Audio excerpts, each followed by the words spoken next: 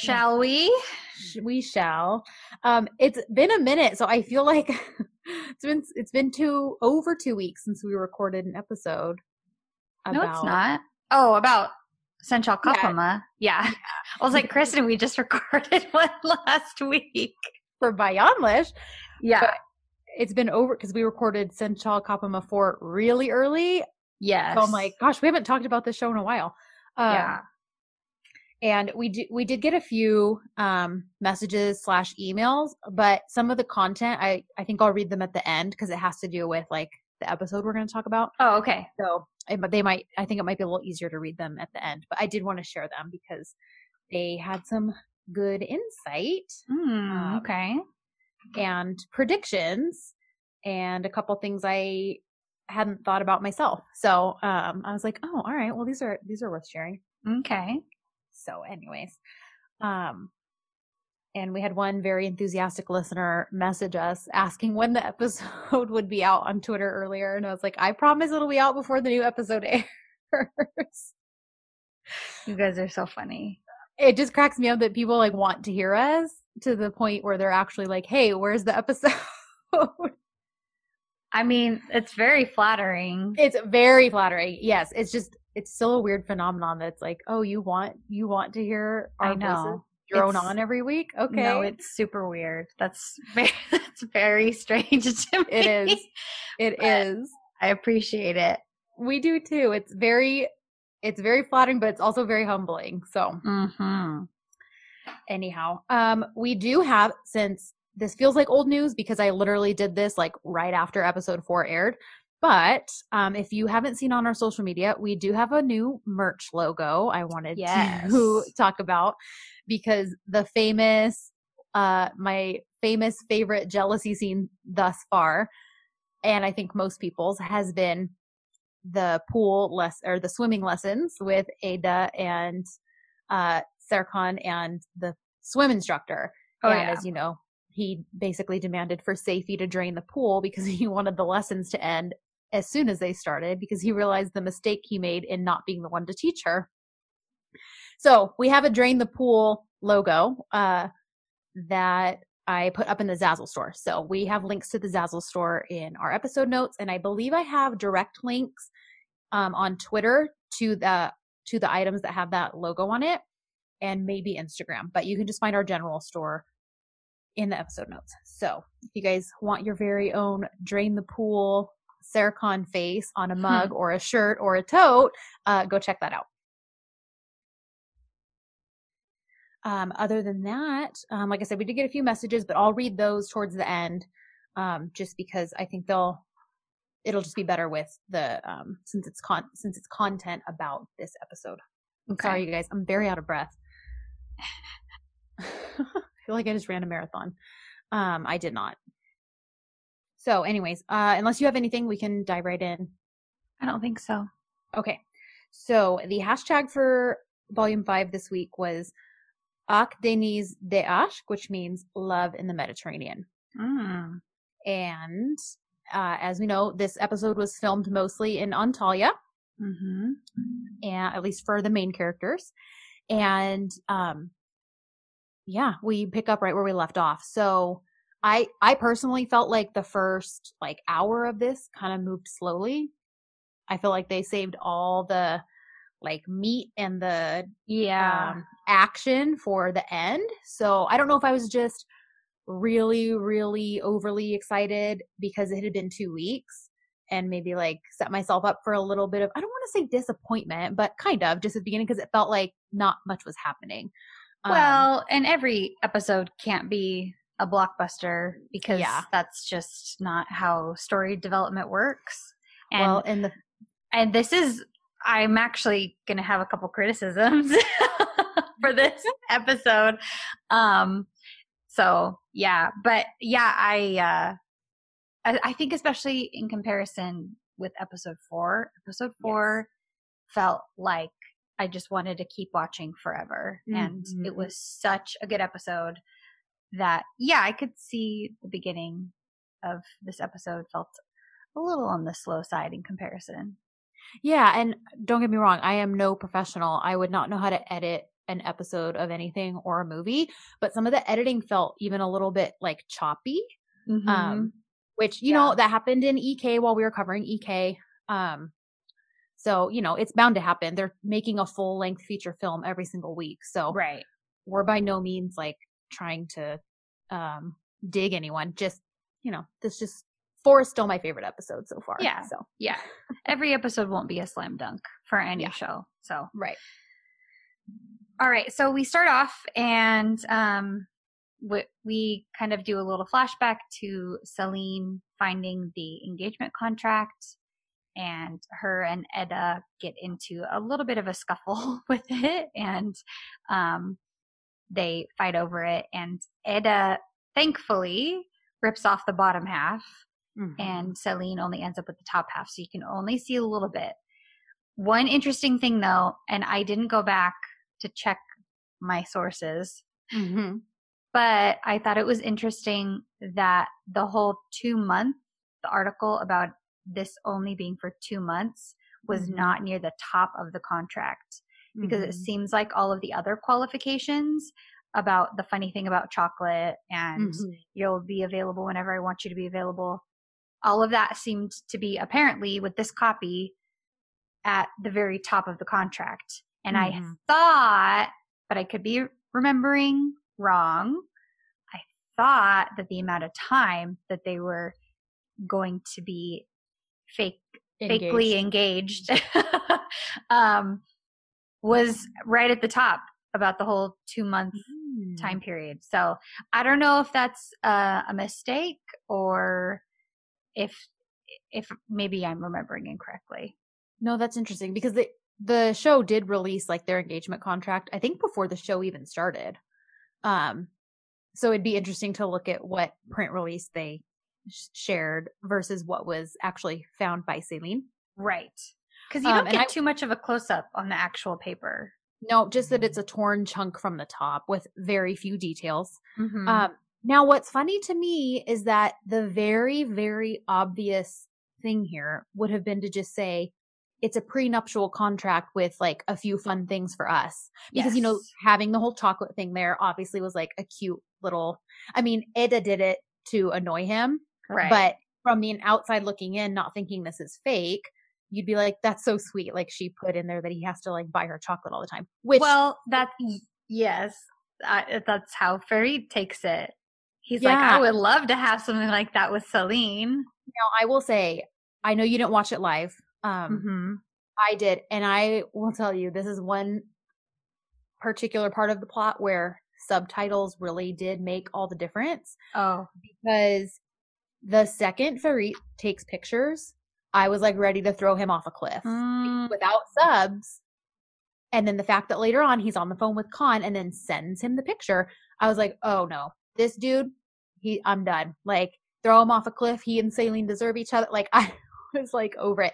Clearly with the subs, it's just more that he's being clueless. Like, you know, he thought it was cute, which I didn't really garner that from the live watch. But yes, he thought it was very cute where he's like, if Celine had actually asked to do something like this, I would just die of it because it's so sweet. Yeah. And yeah. So, but as soon as he took that photo, I was like, okay, like whether you thought it was sweet or not, they made this very clear that this was something private between them. Like, what are you doing taking a photo of it? Even if it's something you think is cute and entertaining. Like, well, and Eda gets really upset and he follows after her and apologizes because their personal business has been found out by all these people who wouldn't necessarily have been privy to it if it were their own choice. But because Celine was being a little snoop, now everybody knows. So he goes and he, you know, apologizes. But you're right. It was an overstep to take a picture of it, whether or not he had good intentions or bad intentions. Yeah. Yeah. So while he's doing that, he does that. Nobody sees him because Celine and Serkan are talking at this point. And I just thought this was one of the most ironic conversations because he is sitting here telling her like, you know, that he knows that she basically brought Farid on to the holding Mm-hmm. as an employee just to grate on him. Mm-hmm. And she's like, not everything is about you, Serkan. And I'm like, except this action was entirely about him. And you're acting all offended that like he basically figured you out. Yeah. You know? So I was just like, oh, the irony that you're trying to convince him that this isn't all about him, but you did this exactly for his non-benefit, you know? Yeah. Yeah, their interactions are interesting because he supposedly wants her back, but he's very what's the word? Antagonistic towards her, especially when it comes to Edda. So like he tells her Ferit can't be in the company, and she's like, well, too late for that. Everybody signed and he's in the company. And then he tells her, oh, I'd expect something smarter from you. As I mean, he's really basically insulting her. Right. But then she throws it right back. She's like, oh, like a prenup with your fiance. Yeah. So it's, you know, they're having this kind of antagonistic relationship, and as the viewer, clearly you're not going to want them to end up together. That's the whole point. Right. So it's just stuff like this is always funny, and it's always entertaining when you see the couple who's supposed to be together, quote, or the, you know, in their eyes, they should be together and they're more suited, or in his parents' eyes, they're more suited, or in Pearl's eyes, they're more suited. But realistically, they wouldn't be good for each other. They didn't have that great of a relationship anyway. Right. So, but Serkan with his robot brain, he thinks that Selena's a better choice for him because no feelings. No feelings. Well, and you know what's funny though? Again, it's a little murky, really, what his end goal is, other than just breaking her and Ferit up because he thinks Ferit will be bad for business because of his relationship with Khan. Oh, that's true. Because, you know, and we talked about this in previous episodes, like, he never directly answers when anyone asks or insinuates that he still loves Celine, if he cares for her at all. Yeah, or that's right. Directly, if he wants her back. The most direct thing he's answered is when Edda asks him, what attributes does she have that you like about her? That's true. And that doesn't necessarily mean you want someone just because they have, you know, characteristics that you like or respect or appreciate. So that's what's ironic, is like the implication is he wants her back because he's trying to break her and her fiance up, but he's never actually said those words. Yeah, that's a good point. So I think at this point, even if he doesn't realize his feelings for Edda or the fact that she's good for him, because she hasn't changed him like everyone thinks. She's actually bringing out a part of him that's been dormant for a very long time. Right. According to Seifi, who's known him a long time. So as far as we know, he's a reliable source. So yeah, that's where it's kind of like, okay, I'm sort of losing the focus on like tearing them apart. Like, just because it's pretty clear he doesn't want her back to me at this point.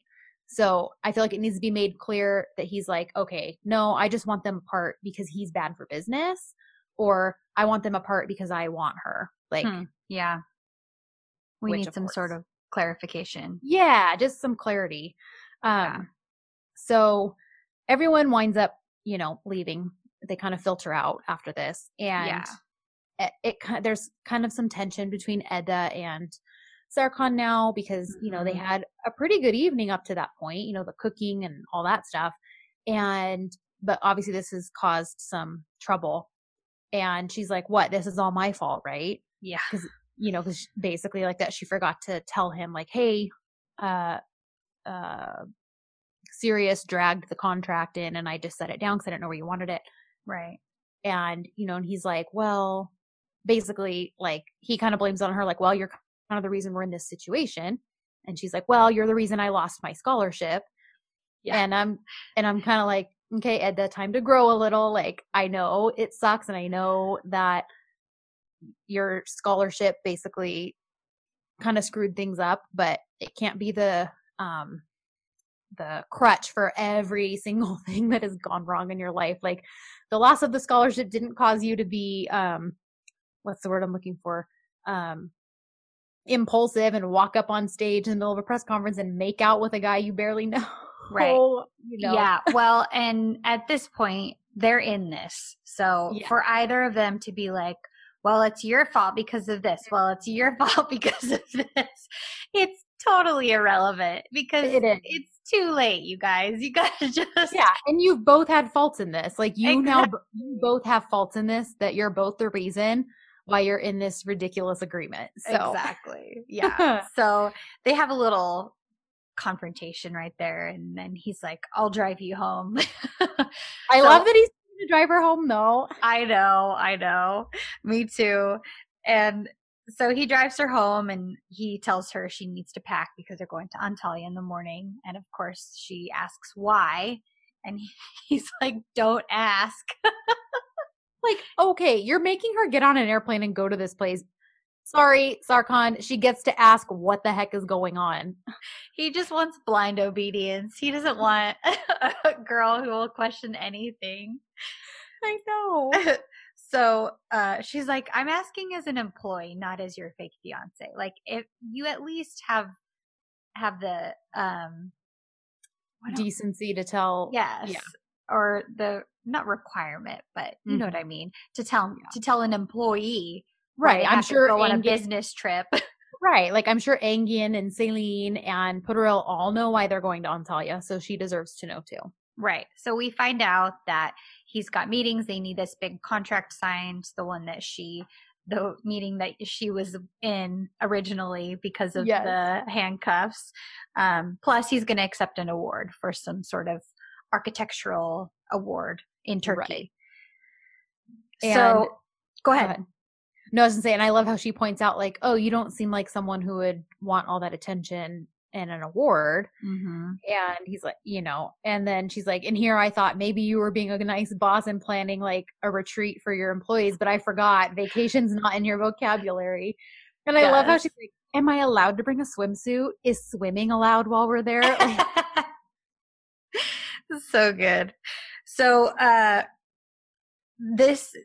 we kind of switch over to Celine and Ferit, and they are on their way home. And this is kind of the start of their fighting, and they are fighting pretty much the entire episode because of Celine's obsession with Serkan. Right. Well, and I love that he grows a spine this episode, and he's just flat out calling it out now. Like, he's over it. Yeah, and who can blame him? Like, he adores her, which he does say at some point. Like, he literally says, like, you have a fiance who adores you and, like, madly in love with you. Yeah. But your main concern is always Serkan. And, he even asks at one point, like, if that's the only reason that she brought him into working at the holding. Like, right. So I know stuff like relationships. Well, I'm not going to get into it. Why? Because we just started. I guess I'll just say this, I don't think it's fair to either person in a relationship if one or the other is not, if the feelings are not matched equally, right. I feel like that's not fair to either person. So if Celine is still in love with Serkan, then she's not just being unfair to Ferit, she's also being unfair to herself, because she won't ever be happy with Ferit. And because she's still pining away for somebody else, Ferit won't be happy because he's with this woman who isn't fully committed. And maybe technically, yes, they're engaged, they'll be married, they'll be living together, they'll be spending their lives together. But emotionally and mentally, if she's not 100% fully invested in their relationship, it's not fair. Right. Yeah, I totally agree. It's funny because I wrote it down at some point, but I'll just say it now since we're talking about Ferit. I'm like, who he would be great with? Melo. I don't even remember. Maybe we said this last episode. I feel like it's been so long, but she would just like eat up his sweetness. Oh my gosh, she totally would. Pay it, and she would pay it back in dividends not even because she feels like she owes it to him. Like she would just naturally do that. Yeah. So if Khan really is just fully a bad guy, because, you know, I'm holding out for him to like fall for her and be like, my thirst for revenge, like, is nothing compared to the fact that I love you and I'm sorry I used you, and, you know, that whole thing. Now I keep looking for little signs that he's like falling for her. He's catching feelings. Yeah. Like, come on. Yes. I'm holding out hope that he's not fully villainous.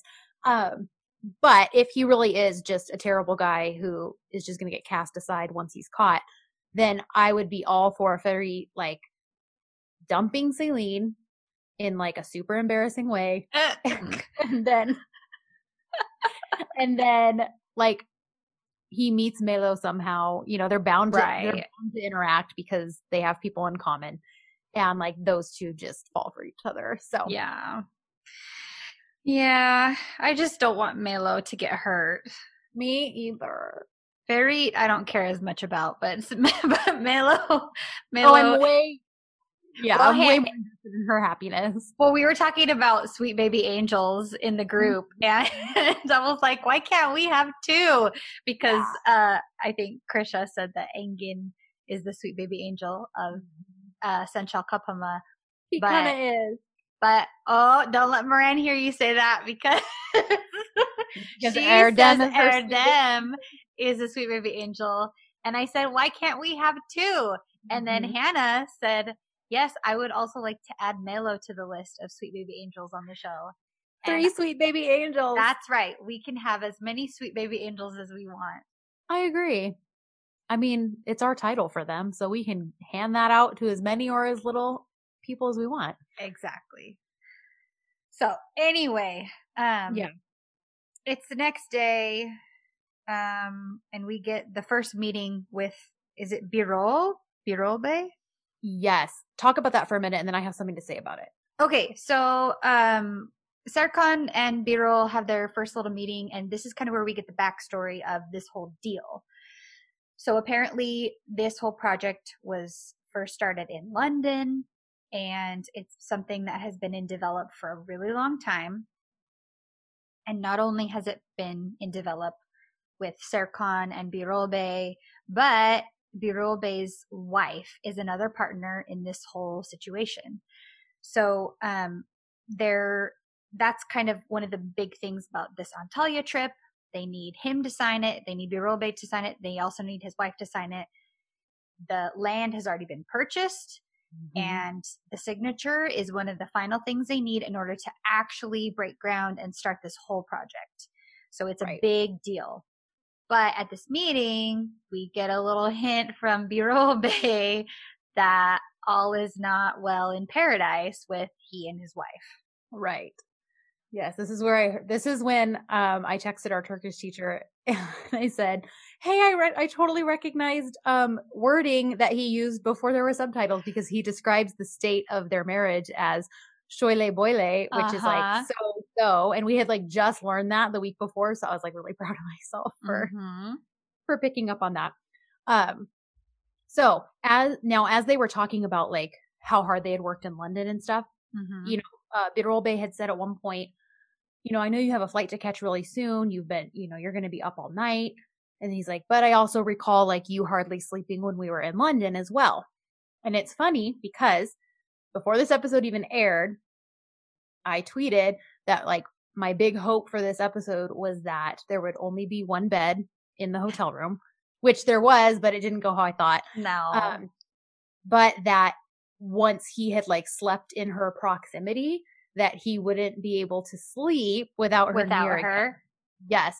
So I thought it was funny because there's a few different times that it's pointed out that he doesn't sleep very well or very much. So anyways. That's a good catch. That's all I wanted to point out for that. Yeah. So no, that's a really good catch. So then we switch over. Eda and Celine are both packing in their, you know, respective homes. And when they all arrive at the hotel, like, you know, they arrive in pairs. Engin and Pırıl arrive together. Celine, aka Princess Jasmine, I called her at this point, and Ferit arrive, and then so do Serkan and Eda. So when they all arrive, of course, Eda's like super casual, you know, comfy. Although I felt like Pırıl pretty much matched her too. She looked pretty comfy casual. Yeah, I don't know. I just loved what Eda said. Yes, because they kind of give her an up and down, they give her a full body check, like in a judgy way. Yeah. And she says, I'm not used to dressing like you. I never will be. This is who I am. Yep. And I just love it. Like, cause she knew what they were doing. Like, she knew exactly what they were doing and implying with their looks. Yeah. And she's just basically saying, like, I'm comfortable with who I am and what I wear and how I am. Like, and that's just how it's going to be. Yep. So I love it. Of course, Serkan's like, all right, we're all here. Let's start with a meeting. He wants to get like down to work. Is it Ferit who says like, oh, I thought we would maybe take a break for a few before we like start doing all this? Yeah, or it might have even been Engin, because Engin is like, why do we have Engin's all for it. Yeah. He's like, can't we take at least a little bit of a holiday here? Why does it have to be all work and no play? So, although whether it was Engin or Ferit's clearly in that boat too. Like, oh yeah, I thought we could relax, because when they all go off, Serkan's like, Celine, are you coming? Mm-hmm. And she's like, yes, I'm coming. And she tells Ferit, like, I'm going with Serkan, and it's like, good grief, woman. Yeah. Like, do you want to lose this guy? I mean, granted, I know they're there for work, so I'm not saying like she should just completely ditch work because her fiance is feeling insecure, but he has reasons for feeling insecure. He's not crazy. Yeah. Well, and they have been over all of that stuff over and over again. So realistically, did they actually need to work immediately when they got there? So no. She probably could have pushed back a little bit more than she actually did, which was not at all. Right. And so do you love what? Go ahead. Do you love what Eda tells Serkan? Because Celine, when she catches up, is like, do you need me to write your speech for you? Because she's the PR person, so it would make sense. He's like, no, I'm just going to wing it, basically, when I'm up there. And Eda's like, don't forget to thank me. And he's like, what? And she's like, a lot of men like to, thank the loves of their life when they're awarded for something, for their support. And he's like, oh, but I thank you for every moment of my life. And she's like, oh, that's so sweet. Like, when they're faking being all lovey-dovey, it's so funny. It is the best. It's the best. So then go ahead. Talk about Khan and Ferit. Yeah, so Khan calls Ferit and he's like, hey, how's it going? And Ferit's like, well, anywhere Serkan is, you know that I'm not having fun. So Ferit thinks that Serkan is obsessed with Eda, and he's kind of telling Khan this, and he thinks it's hilarious, and he just can't believe the contract. And so Khan is like, no way, I don't believe this. If there's a contract, you've got to send me a picture. And Ferit is like, okay, I have a picture because I just thought it was so hilarious, so I'll send it to you right now. Right. And again, okay, I know he's your friend, and I know you might not have had ill intentions, but if I had something like, yeah, just no. Like, it was already clear that it was a private thing. You already know there's some bad blood between your friend and this person, and you're sending something private of his to that person. Like, you're not that naive. Sorry. Well, yes, exactly. Plus, we know from, if nothing else, from just the start of this episode, that Ferit is not Serkan's biggest fan. So, and so A is that, and B, we know that Ferit knows their history between Khan and Serkan. Maybe not everything, but he at least knows that there's bad blood between the two of them. Right. So him sending that over couldn't be 100% innocent, in my opinion. Right. Yeah. So it was that, or just the easiest way to make sure Khan got access to that contract, like as far as the plot. So that felt a little weak to me as far as like, okay, Khan has people everywhere. He could not have possibly like gotten that information anywhere else other than his friend playing dumb and being like, oh, you think it's cute and want to see it to laugh too? Okay, here you go. Like, right. Yeah. Right. So then I wrote Engin and Paril. I don't know that I love this ? Yeah. I do here's what I do love.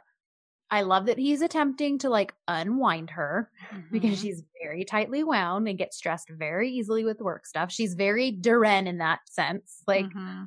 so I am not against him being like, hey, can you be like a human for a while? Can we like smile and have fun? I just, I couldn't quite tell, like, are we trying to make it that? Are we trying to make a thing between them? Because Melis hasn't been on set. Melis plays Duran. Mm-hmm. So part of me is wondering, like, I wonder if she has stuff going on where she's not going to be able to be around all the time for maybe a story to develop between them. Sure. So maybe like what was kind of started with the whole, oh, I'll be your first guy friend, whatever. Mm-hmm. Maybe that won't really grow into much. And so now maybe we're going to make Peril and Ingen a thing. I just couldn't, I don't know how I felt about this. I just, other than initially, I'm like, yeah, I don't really love this.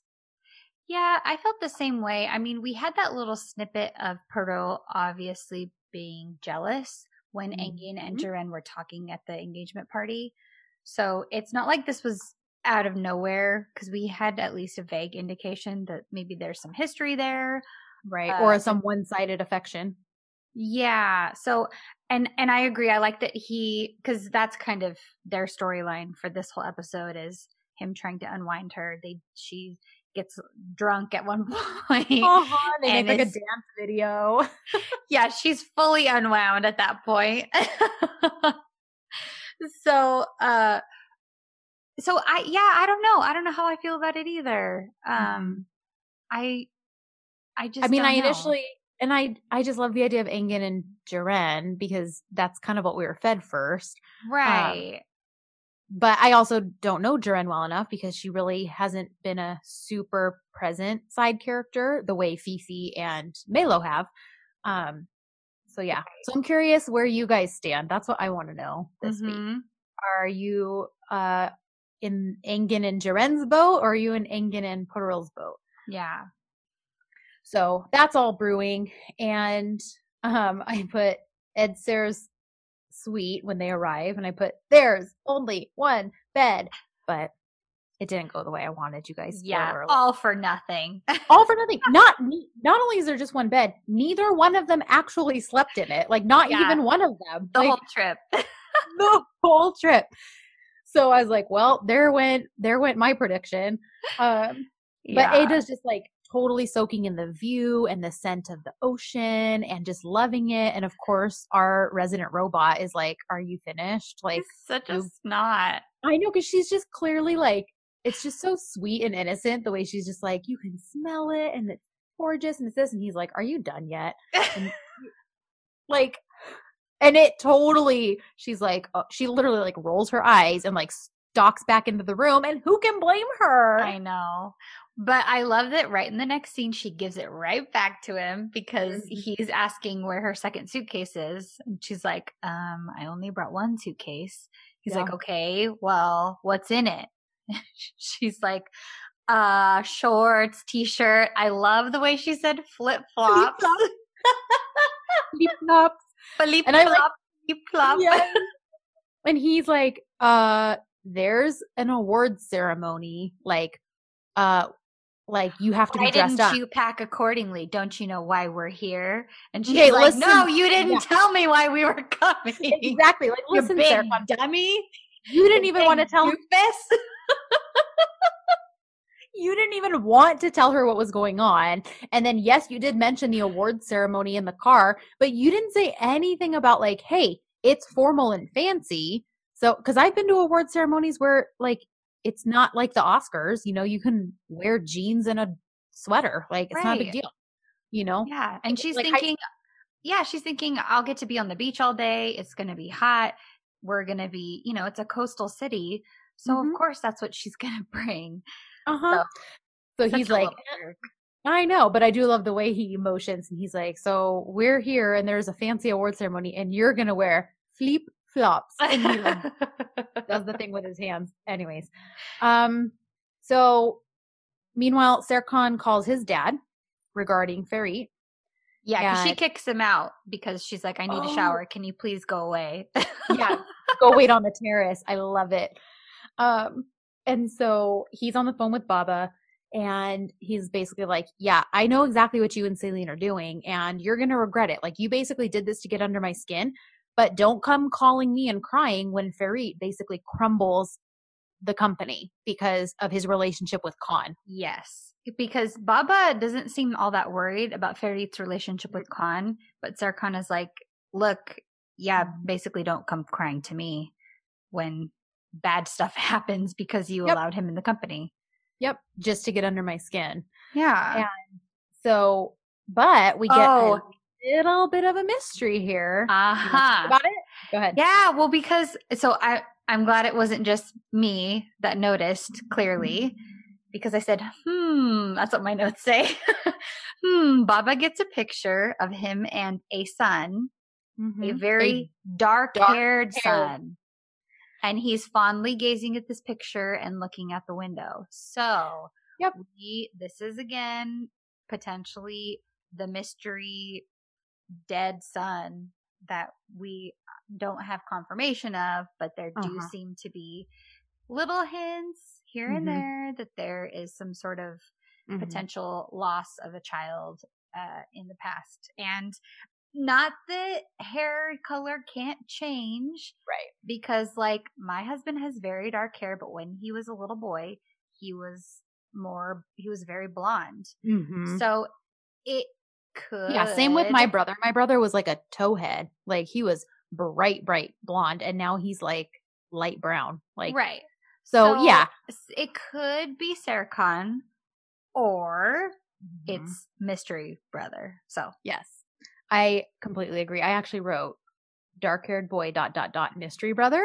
So then we have spying Aidan because she doesn't know Serkan's gone. So she's like, what the heck? I can't see anything. What's going on? That Cinderella is, messing with him. Like she's totally like freaked out by Edda's presence and the way she affects Serkan. Yeah. Seifi does quickly fill her in like, he's in Antalya. They're there for work. And, he's like, so I thought maybe you want to call and check on them. So he hands her phone and she always calls Edda. Do you notice that? Like, why doesn't she call her son? Like, I don't know. Well, see, I thought, I guess maybe I missed that. I assumed that she did call Serkan first, but she was calling Edda. Yeah. And the only reason I think that is because anytime in a Turk Dizi when they decline the call, it's supposed to go like to voicemail, but I think for the sake of drama and so that it, they make it one of those like busy tones. So, and Edda always rejects her calls. Right. Okay, that makes sense. Yeah. And so when she walks out onto the terrace and she's like, oh, look, your mother's calling me again. You know what's so great? I ignore her call. And then she just keeps calling. And he's like, well, mom loves you. And she's like, your mom loves me? Okay. One thing that I loved that, Aidan, I'm like, why are both the mother figures Aidan and Ayfer? I know, they're so close. So one thing that Aidan said that I was like, oh, foreshadowing much is she's like, when she's telling Seifi how worried she is, and she says, Mediterranean nights drive people crazy. I was like, well, that means we're going to have a love connection for sure. Woo-hoo.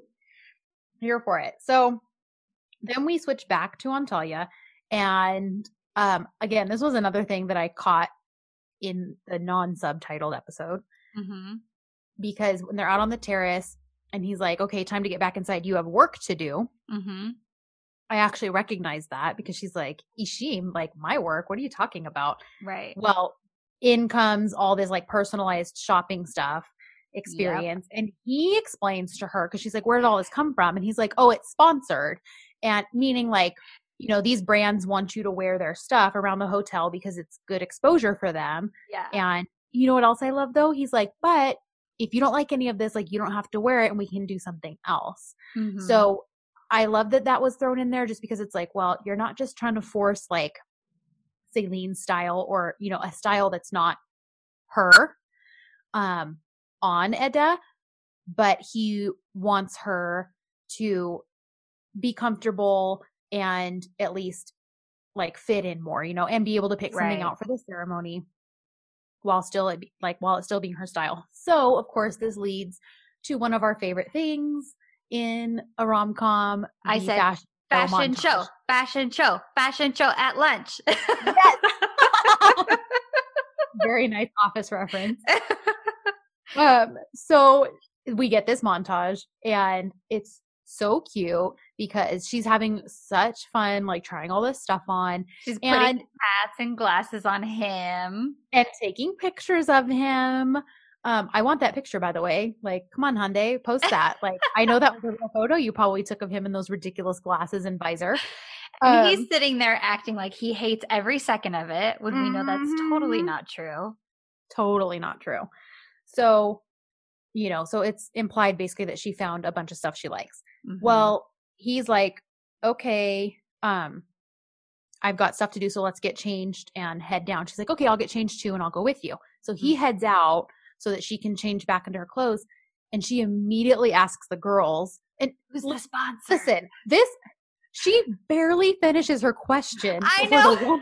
Like, I don't even think she finished speaking. And the one girl's all, Serkan Bolat is the sponsor. And I'm like, listen, girl, like he probably paid you very nicely to do this. And you just straight up like outed him. She was just waiting to be asked that question. So funny. I noticed, I was like, dang, she was like ready to spill those beans. Yeah. So then we get Ferit and Celine again for a minute, and he's flat out calling out her jealousy of Eda. Mm-hmm. Well, and he tells her, if you love Serkan, don't play with me, please. Yeah, like just let me go because you have a fiance here who is madly in love with you and adores you.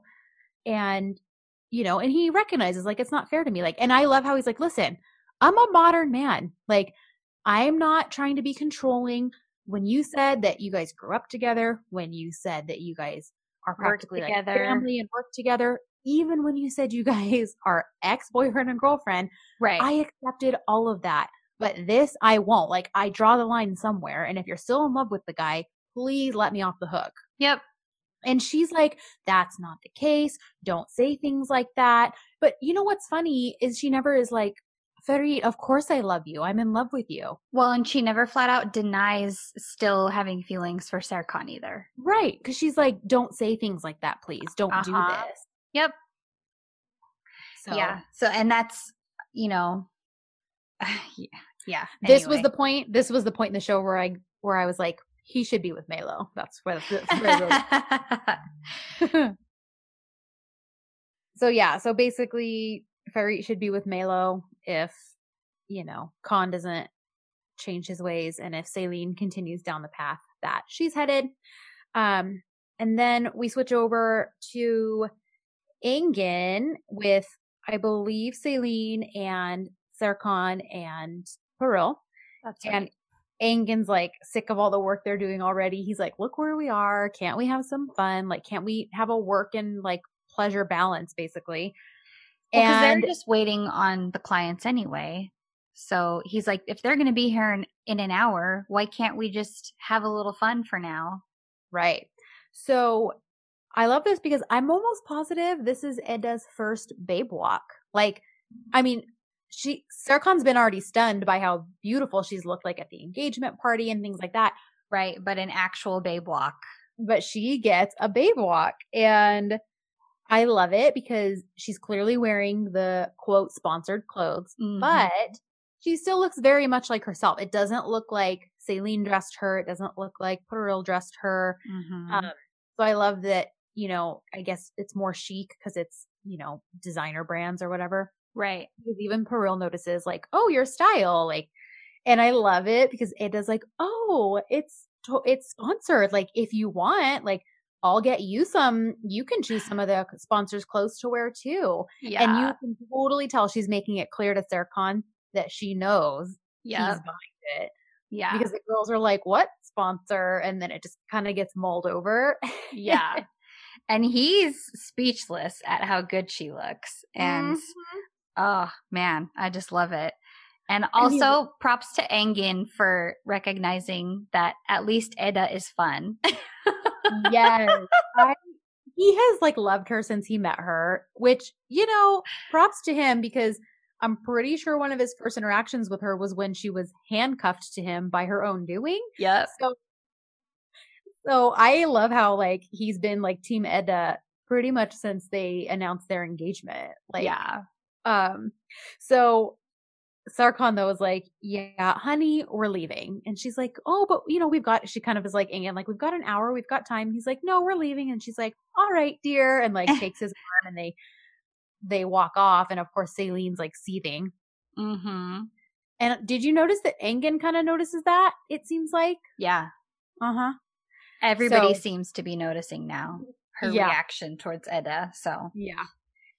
So then we have Khan, and he is obviously selling some information about Serkan to the press. I'm assuming that was the implication, was that this was selling it to the press. And he just tells the reporter that he has a picture of the contract, and the only stipulation that he gives to her that that it'll be an exclusive for her. Right. It'll be an exclusive, and then but he gets to choose when the article comes out. So she's like, okay, great. And he tells her that it's a contract, an engagement contract. Right. Well, and he also points out, because she's like, we've been trying to find all this information because that family's so private and about this girl and nobody knows anything. And he makes it clear to her, like, don't worry, I have an insider. Yeah. And then the scene switches over to Melo and Fifi and Ifer. Mm-hmm. So clearly it's implied that those are very much his intentions with Melo, is to use her as his mole. Yeah. So Ifer's with the girls. Khan then calls Melo and gets all excited and Twitter-pated and like runs off and answers the phone. And she's being secretive about it too. Mm-hmm.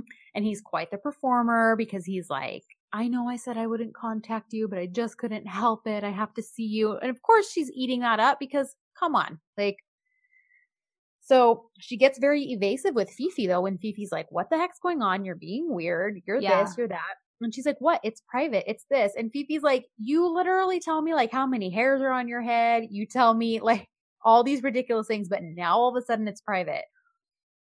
But Khan sends a car for her and basically is like, my driver will come pick you up and we can meet. Yeah. So that's what's going on there. Yeah.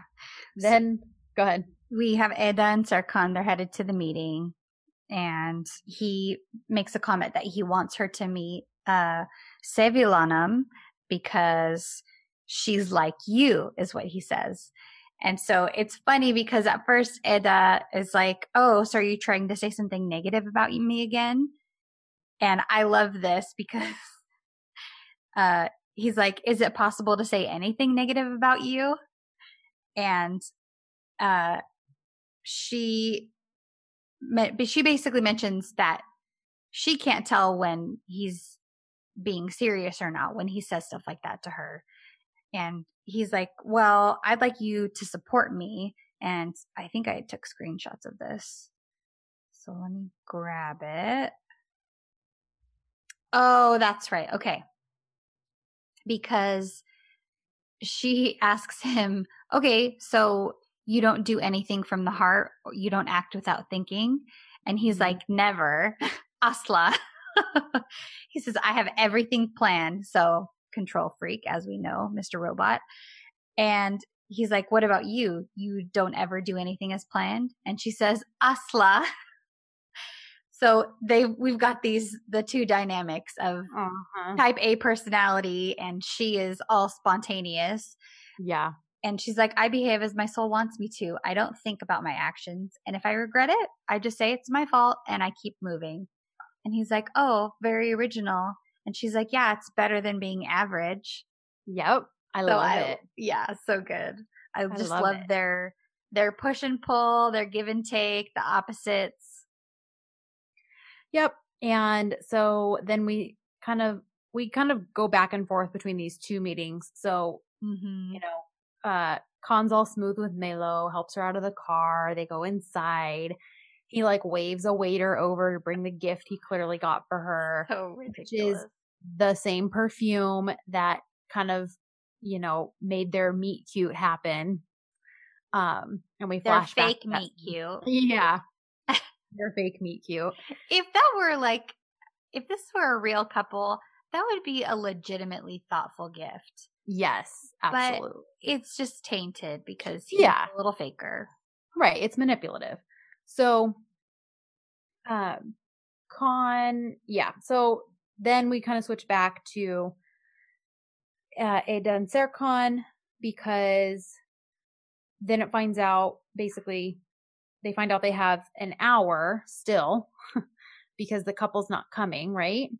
Yeah, I was wrong. They hadn't found out Okay. about the hour earlier. This is where they Okay. found out because they're fighting. Right. So he's like, okay, now we have an hour. So she's like, okay, well, then can we do something, please? Like, can we go swim for a little bit? And he actually agrees. And the two of them just like splish splash in the ocean and Yep. have a good old time. And meanwhile, Khan's continuing to charm and play the innocent victim with Melo. And she gets a call from a cosmetic company, which we actually had a reader named Erica. I believe it was Erica. She reached out in part of one of her notes. She was like, hey, did you happen to notice the name of the cosmetic company? Is this a cosmetic company that Fikri Harika like represented? Oh, you know what? I would be curious now because I don't remember the names of them, but that was just a stab in the dark. Sorry. No, yeah, no. I mean, I wouldn't put that past that happening, you know? Yeah. We're all waiting for our Easter eggs, our John M. Easter eggs, you know? So, but it's Thanatos, which is basically in Greek is like death, which I thought was interesting. I know you won't get this, but when I heard the name of the I thought of Thanos. Yes, I actually the Avengers. So Did you? Because that's what I thought. That's what I thought I heard. I was like, was it Thanos or was it Thanatos? So I think it was Thanos, but which then is like immortal, right? Like he's. I don't know. Thanos is just a big baddie in the Avengers, in the Marvel Cinematic Universe. Okay. So because on Google, it basically said like, you know, it has to do with immortality. Like, and so I thought, oh, I could see that for a cosmetic company, like immortal, like you're freezing your youth with these cosmetics. That would make sense. So I'm curious. I should have asked Miriam about that. Like, did you hear exactly what they said? But either one makes it interesting, what either name that it might be. But she freaks out because she's going to have an interview. She doesn't do well with interviews, yada, yada. And Khan basically calms her down. Is like, well, I believe in you. You'll do great. And all of that. So then Celine and Peril are chatting and they're kind of talking about, you know, Eda and Serkan, jealousy, the issues with Farit. And just, you know, they're just kind of having like a girl chat, and Peril doesn't seem to be too comfortable getting too like serious and personal. Cause then she's like, yeah, let's just focus on work. And Celine is kind of drowning in her own sorrows. She's like, I ruined everything when I tried to fix it. And Peril's got her panties in a twist because she's like, I don't know, Serkan does what Eda tells him to. Because she just doesn't know how to deal with that because Serkan has never acted this way. And Celine is whining because Farid is mad and Serkan is mad and she ruined everything, quote, by trying to fix it. And I said, epic eye roll. And she's like, I provoked Farid by trying to provoke Serkan. So she fesses up to that too, because obviously hiring Farid was only to provoke Serkan. Right. He doesn't fess up to Farid, but she actually is saying it to Peril. But yeah, Peril's clearly her coping mechanism is just to keep working. Yeah. And to work more. Yeah. So that she's like, when a person is engaged in work, he doesn't think about anything else. So like, all right, honey, I can see why you're a workaholic. Yep. So, B-Roll Bay calls Serkan, basically explains, okay, we're not coming to the meeting now. Now we're like full on getting a divorce. It's a mess. We can't sign anything tonight. I'll call you tomorrow. Like, and you know, Serkan's stressed that the project's in jeopardy. Right. That sort of thing. But, you know, it's what it is. They can't do anything until tomorrow when he calls them. So Podoril calls to be the little tattle to Idon Mhm. and kind of asks her, well, do you think I'm fun? Because, Aengon's been kind of, getting on her about the fact that she's just so serious and never smiles and all this stuff. Yeah. Doesn't know how to have fun. And Idon, I love it. She's like, no, I don't think you're fun. Like, get to work. And just like hangs up the phone.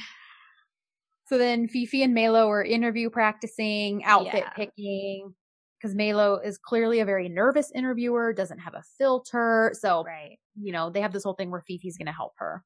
Yeah, they even think about Fifi being on a Bluetooth with her so that she can feed her answers to the interview. I love it. Yeah. So now that the meeting has been canceled, Serkan, is this where Serkan comes and finds her? Well, they're kind of talking about the drama with them, and Eda basically is like, well, maybe I should have talked to her because I jumped ahead. I'm sorry. That's okay. She's like, maybe I could have kind of smoothed things over with her, with her life. And then she's like, well, since now we have nothing to do until tomorrow, what if we all played volleyball? Well, did you miss her jab to Peril? Because Peril was like, oh, that's your brilliant plan? Because Eda was like, oh, I wish I had met her. Maybe I could have talked her down. And Peril was like, oh, that's your brilliant plan? And she's like, Eda's like, yeah, unlike you, people communicate with each other by talking. Yes, I love it. And then Serkan totally, I started a little, I'm going to start writing SSS for secret Serkan smirk. Yes. Well, and it happens again because then Celine's like, well, you're awfully delicate, Eda. Like, do you think you can really play volleyball? And Eda is like, yeah, let's meet at the pitch, which apparently was like a direct translation. Yeah. And well, a pitch is usually used for soccer. Like you play soccer on a pitch, so that's probably why they use that term instead of like on the court or on the field. Okay. Yeah. Okay, that makes sense. And then Aengon's like, oh. I love it. He basically says, oh, burn. Yes. So, meanwhile, back in Istanbul, Baba wants to meet Ayfer because he's like, once he realizes that Serkan brought Eda with him on this trip, he's like, oh, this is serious because, like, he doesn't do things like this. And the fact that he brought her along for something so important is a big deal. I need to meet this girl's aunt. And so, he basically tells Idon, like, can you make that happen? Like, can you call? I want to meet her. And so, then we switch back over. They're all having fun on the beach, the volleyball game. We get some cute Edser, like teamwork moments. Yeah. And they all go running into the ocean and they're just kind of let loose and they're having fun. Yes. And, so then it's a whole montage, but then we get to the hotel that evening and I love that Eda points out like, hey, just so you know, like, I know the whole point of everything we're doing, but you do realize that Farid really adores Celine, right? Like, he doesn't leave her side and, he's very sweet. And Serkan's like, oh, is he? And I'm not. And she's like, no. But then she tells him, you're charismatic. And it's cute because you can tell he's like placated a bit by that. Yeah. And he's like, yeah, I guess we're pretty good at this fictional engagement thing. And she's like, bye. So, like maybe we're actually forming a friendship here. And so then Serkan makes it clear, like, listen, I only need a few minutes alone with Celine. And she's like, okay, then I'll take care of it. Like, I'll distract Farid because he's not going to leave her side. But if all you say you need is a couple minutes to convince her to leave this guy, all right, like, I'll do my part to help you. Yeah. And I also noticed during the volleyball montage that Hyundai is left-handed. So I was like, hey, she's left-handed like me. It's so funny. I feel like left-handed people always know. I usually tend to notice that just because Jason's left-handed, but he always notices when someone else is left-handed. So they bid each other goodnight, and it's cute because he decides to work for a while. He's outside on like the terrace, and he falls asleep and Uh-huh. he walks out there with a blanket and like lays it over him. She But totally tucks him in. Mhm. And then we get another SSS Serkan secret smile. Yes, we do. Because he was not actually, asleep. yep, he was really awake. Oh, so I love it. I love little things like that. They're like almost meaningless gestures. It's like, well, you're outside, here's a blanket, but they just wind up being some of the sweetest, most intimate moments. Yeah. So then we've got Baba Bola is, I kind of feel bad for him because he's in there talking to Aidan and She does not have the time for him apparently. And and he's like, I don't know if he was, just honestly just wanting to spend some time with his wife, if he was looking for anything more, but well, no matter what, she was like, okay, good night. And he's like, oh, okay, iyi geceler. Like, I felt bad for him. I know. She totally waves him off. She's like, okay, good night. Bye-bye. So, the next morning we're in like the lobby, I'm guessing, kind of the hotel. And it's just Celine and Serkan at this point. That's right. Before everyone else arrives. And he tells her, again, such an ironic conversation. Because, he's like, listen, we need to talk. And she's like, about what? And he's like, how Ferit doesn't suit you. And, and she's like, well, who does suit me, Serkan? You. And again, he doesn't really answer that. But then she tells him, don't get involved in my life. Okay, pot kettle situation. Like, you're inserting yourself in everything that has to do with Serkan and Eda. Because you just can't let go. Yep. But yet he's not allowed to do the same thing on a much smaller scale by just flat out telling you, like, this is a bad idea. Yeah. So just the irony there. I know. So then we have stressed Paril and annoyed Engin.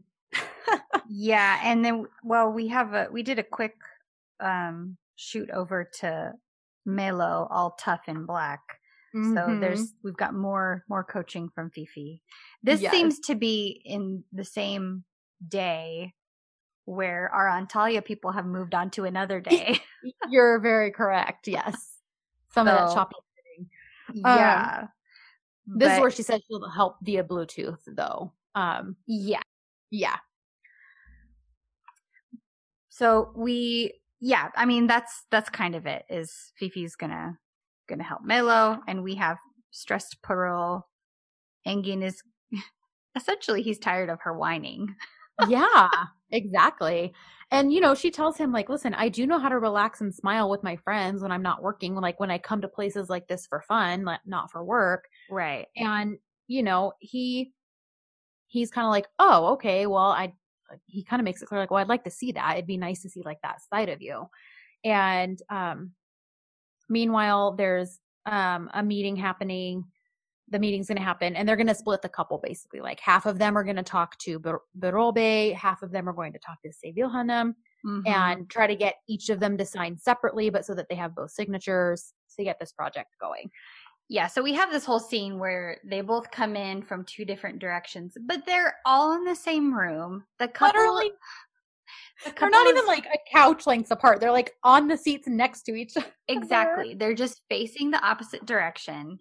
And we get just these parallels of the two of them saying, no, they're not going to sign because they wasted 25 years of their life with the marriage.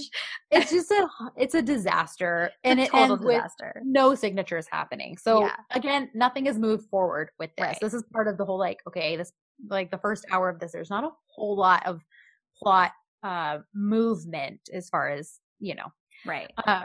Well, so even with the whole dinner, because Aidan is back at home pulling weeds. And I'm like, just pulling the grass. These people don't know how to water their plants. Yet they have these lush, beautiful gardens and nurseries. She's just ruining her grass. She's ruining her lawn by just yanking it up. I think the fact that we both grew up in the desert makes this especially heinous because Yes, that's exactly what it is. You guys, like, I have my little patio garden and I have my house plants, and that is it. Like, because I live in a very brown, dry desert. Like, and it's not like a cool Arizona desert with all these like amazing, cacti everywhere. And like, I have Joshua trees and well, and when we moved to Washington, I remember seeing people park on because there's just kind of grass wherever it in where Kristen and I grew up. If you want grass, you have to either plant seeds or you have to put sod down so that you actually have a lawn. It doesn't just magically appear. Well, in Washington, grass will just magically appear. It'll just be there because it rains and it's green and there's plant life in its natural form.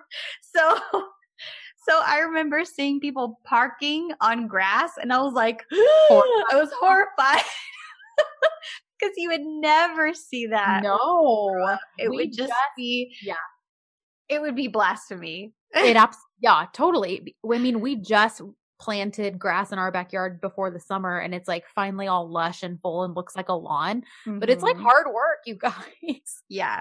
In our current climate. Where we are. So I-Fair pulling grass is like a nightmare for us. So Safie brings her phone and it's like, maybe you want to make that phone call and invite I-Fair to dinner. And so she does. And I-Fair's like, yeah, I would love to have you guys, because at this point she's only ever gone to them. And she obviously isn't aware of Idon's agoraphobia. So she's just finding it rude that she always has to go to them. So she's like, okay, well, I'll be waiting here for you. Goodbye. And like hangs up.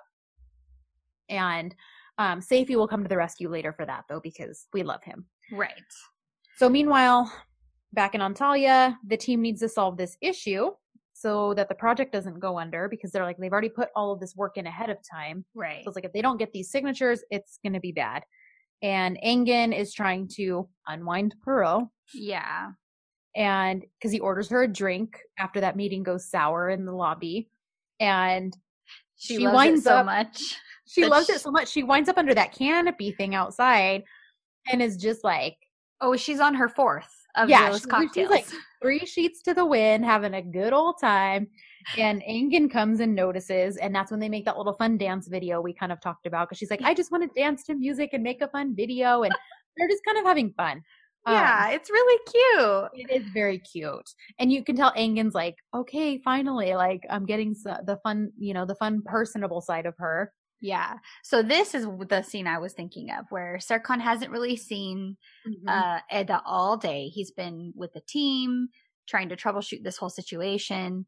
And she's just been off doing her own thing. Well, he's working, of course he's working. He's got his computer like poolside. And she like walks over and you see her saying hi to everybody. She like knows everybody by name.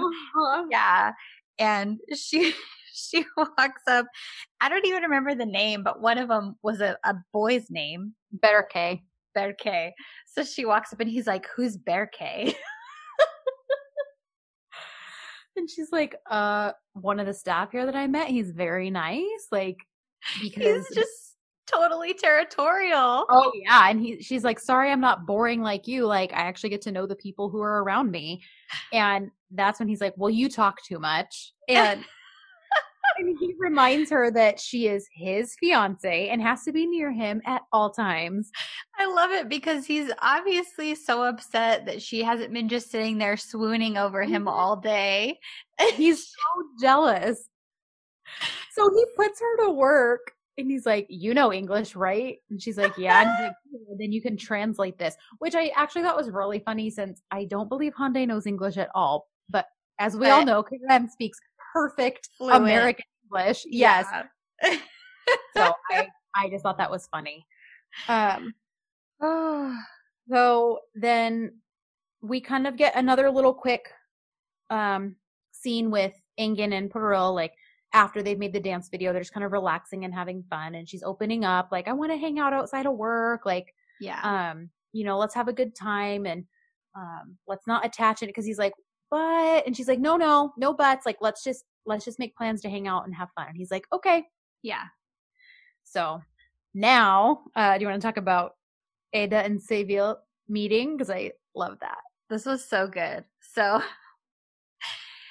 Eda, excuse me. So Eda is working on her translation, and Birol Bey comes up to Serkan, and they start chatting. And then, as Eda's working, this woman just kind of comes up, and she introduces herself, and she's like, hey, that man back there, is he still staring at me? And Eda looks and she's like, who are you talking about? And she describes that he's got white hair and he's sitting over at that table. And she's like, yes, he is. Do you want me to stand in front of you? I love that so much, because that is what girls need to be doing for one another, strangers or not. Like, because, you know, like, I just love that she was like ready to step in and defend this woman. Like, oh, I'll keep him from looking at you. Like, yeah. I'll stand hard. Yes, I love that. It was so good. But then, is it Sevin or Sevim? Seville? Oh, Seville with an L. Seville. Good Lord. Well, you know, there's just a lot of names, okay, you guys? There are a lot. So Seville Hanum comes up and she's like, no, let him look and regret. Let him burn. That's when she's like, he's about to be my ex-husband. Like, he's not just some random dude staring at me. Exactly. And I love it. Go ahead. Oh, I was gonna say, I love it because, you know, she's like, it's been 25 years. He's just a machine. And Ada's like, a machine? What do you mean? He's like, oh, he's just all about work. And so you start to see this parallel being painted between who Birol is and who Serkan is. Well, and Eda can empathize. She's like, oh, well, speaking of machines, she's like, that man he's sitting with is my fiance, a very cute little robot. I loved that. So the guys are now chatting as well, and it's becoming very clear that Seville is very much like Eda, like she's impulsive, and, you know, he's like, she just kind of blows with the wind, and Serkan's like, oh, I understand that very clearly. Yeah. Like, and how it can just drive you crazy after a day, because, you know, he talks about how he's been dealing with this for 25 years, and he's like, yeah, even a day of that will drive you nuts. And I love it because this is the voiceover from one of the fragments, but it's when the man's saying, well, it must be love then. And Serkan's like, wait, what? And he's like, well, you know, if your eyes only see her amongst all the madness, you can't seem to let go, and she's still captivating to you among everything, then that's love, right? Yeah. Serkan can barely deal. He's like, yeah, that's kind of a crazy thought for me.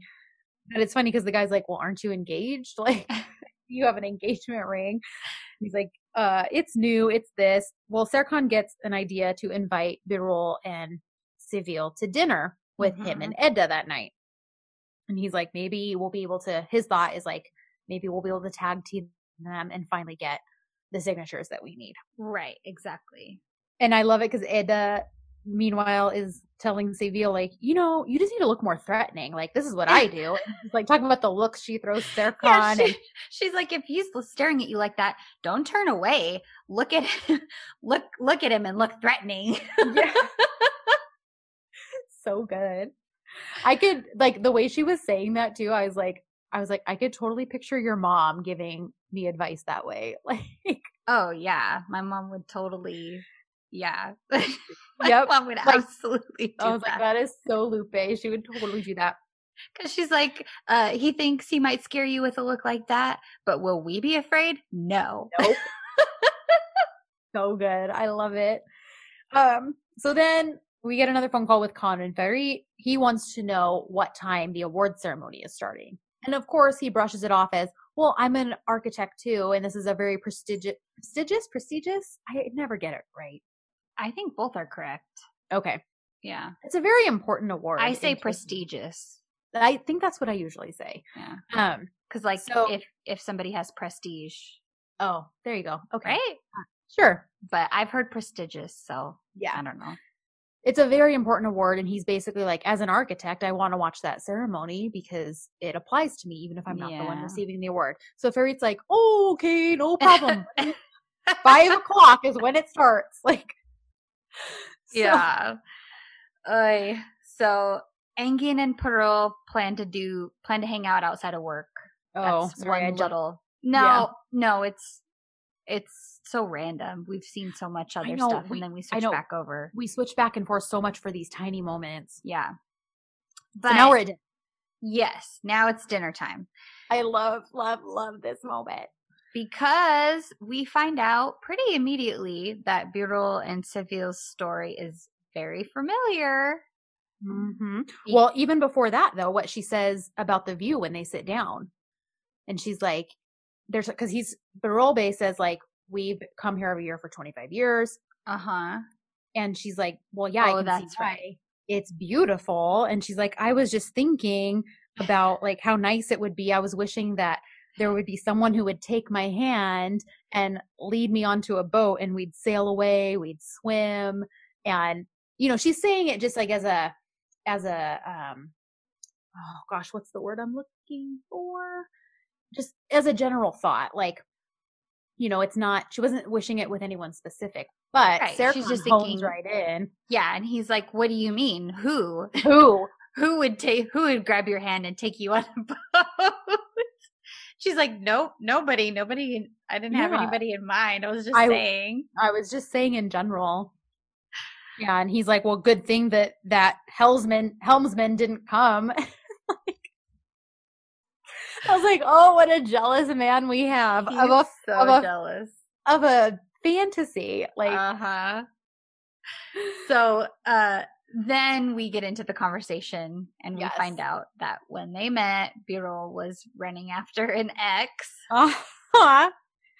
And that Birol is all about work. Sevil is all about going with the flow and following your soul. Yep. And it's really funny because they're clearly picking up on it too. And Sarah's like, whoa. Well, and they're like, yeah, 25 years is enough. It's been 25 years of toil and I just can't handle it anymore. And they're like, oh, bravo, you're the only one who's tired of it. What about me? And they're just bickering. And then Sevil's like, all right, I've had enough. I need something sweet. And Edda's like, yeah, I think something with strawberries in it. She's like, Serkan loves strawberry. So funny. So they're kind of trying to... Oh, although, real quick, before they storm off, because the couple storms off, Sevil mentioned something about the project, and she's like, we were thinking that, Edda, you should do the landscape. No? That's not until the awards ceremony, after they make up. Oh, well, that's right. But Serkan compliments her talent is what I'm getting at. Oh, well, because Ada mentions that she would she noticed an unused portion of the hotel. And she's like, if that were mine to transform, I would turn it into, you know, this kind of space. And that's when they're like, oh, you're a landscape designer? That's right. And she's like, well, not exactly. And Serkan interrupts to say, she's almost done though. She's a very incredibly talented intern. And like sings her praises about her abilities because he doesn't want her to get into the whole reason as to why she hasn't finished school yet. That it's his fault. Yeah. Right. So, yeah, then they have the argument that eventually leads Sevil to storm off, walk away. She's not signing anything. Birol's like, I won't sign without her because I gave her this project. Like, because Serkan's like, just sign it yourself then. He's like, I can't do this without her, which I respect. Like, yeah. That he wasn't just like, okay, fine, she wants to be that way, I'm gonna sign it away. Right.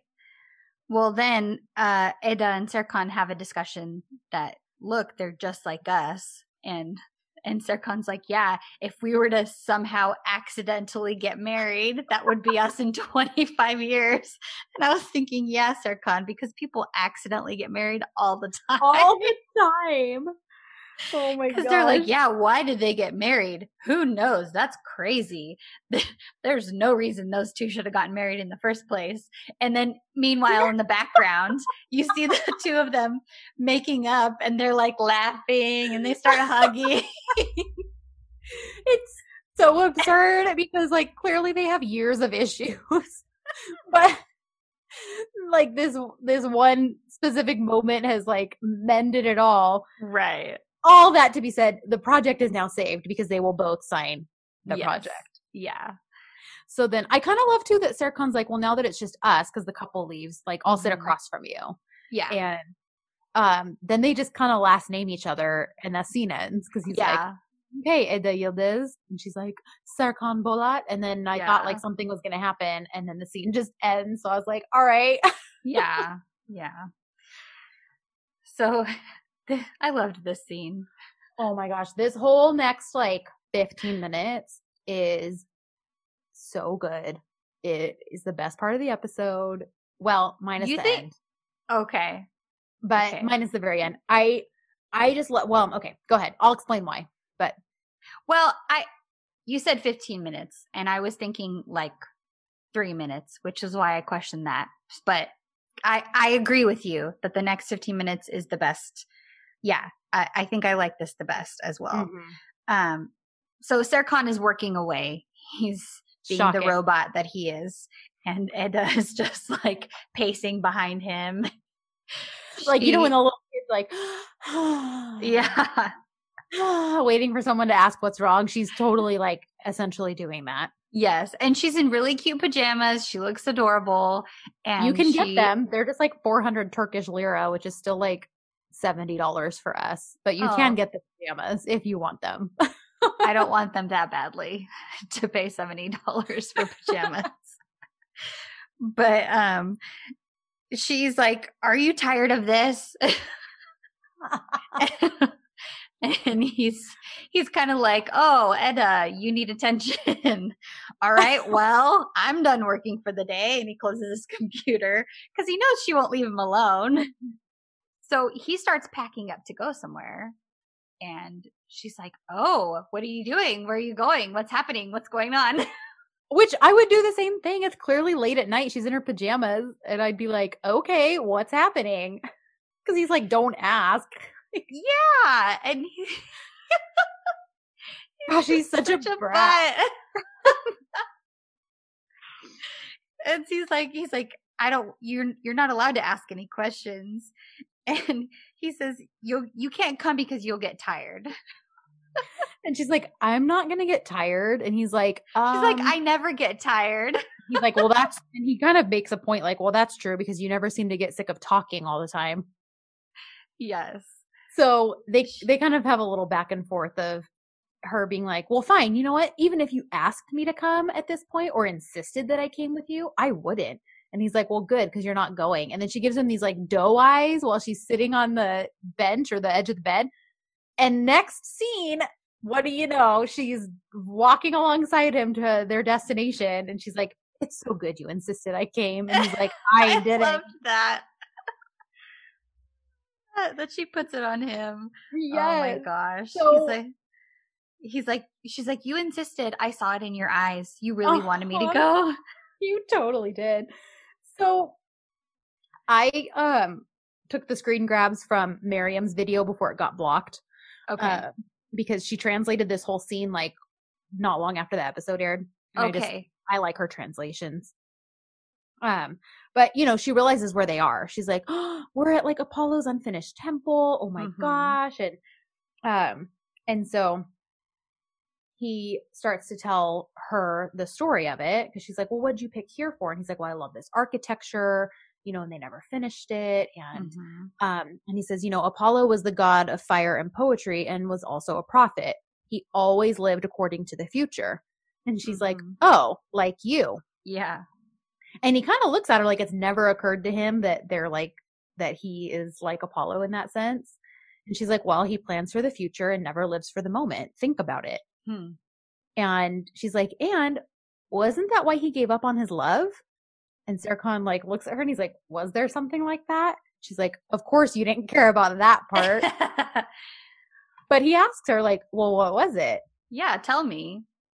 So she's like, Apollo once met a very beautiful woman by the side of the river, and he falls in love with her. He tells the woman, tell me your name, princess. And Ada herself kind of flashes back to when Serkan first, like, asked what her name was. Mm-hmm. And she's like, and then the woman tells him, I'm no princess, I'm just a human. But he falls in love with her anyways and decides to marry her. And he asks her until she's finally convinced and says yes. But then Apollo remembers that he's immortal and the woman is going to grow old. He realizes that she'll have to leave this world and he doesn't want to hurt her. So he basically says, wait for me one day and I'll come back, which is kind of crappy because clearly he wasn't planning on coming back. So he just lied to her. Yeah. So he didn't have the balls to just be like, I'm leaving you because this won't work. I'm immortal and you're not. So he's like, just wait for me. So she keeps on waiting and she never lost hope that he would come back for her. Mm-hmm. And by the end of her waiting, she turns into a flower staring up at the sky. Mm-hmm. And Serkan says, the god of fire. And he risked getting burned or hurt. Mm-hmm. She's like, I mean, yeah, I guess. Like, she's kind of like, that's not really the point. But so I thought it was interesting because Artemis is Apollo's twin. So we kind of have that parallel with EK happening because Artemis is very much like an inspiration for Sanem and her story. Mm-hmm. So Apollo is a twin, which I just liked that kind of EK connection. Mm-hmm. But also Apollo is a twin, like, and Serkan is being likened to Apollo. So I feel like that feeds our theory a little more. Oh, I didn't catch that. I was too busy searching for what myth this was and who this woman was. Yeah, right. And there is nothing that matches. So someone thinks that the story was altered for the sake of the show. Which would make sense because... Yeah, because I was like, wait, I don't remember Apollo, like, I don't remember anything specific. Not that I know so much about Greek mythology, but that didn't ring a bell to me at all. Well, there are two stories linked to Apollo of people being turned into flowers or plants, but neither story matches this. And so I think it's fair to assume that this story was altered. Mm-hmm. Some artistic creativity maybe was. Yeah, and especially because of the fact that the girl turns into a flower by, when she's waiting for him and everything. Mm-hmm. So that would make sense and it would be relevant to the storyline as well. Yes, absolutely. I spent so much time looking, you guys. I was like on all these websites. You guys, we spend so much time probably researching stuff on here that, like, Aisha would probably laugh at us and be like, yeah, I actually didn't mean anything by that. This was literally just a line for the show. Yeah. Or I just made that up. Yeah. Or I just made it up for the sake of the show. It's not actually a real part of a real myth. Yeah. A real myth. Anyways. So we have a little coffee moment. Yes. Now, this is interesting, and I'm going to start paying attention to this because in this episode and also in a previous episode, red has started coming up. Mm-hmm. So later on, we've got Eda in a red dress. Although he gives her the blue mug in this situation and he keeps the red mug. Mm-hmm. And sorry, that was a weird noise. I'm going to mark down the time. Okay.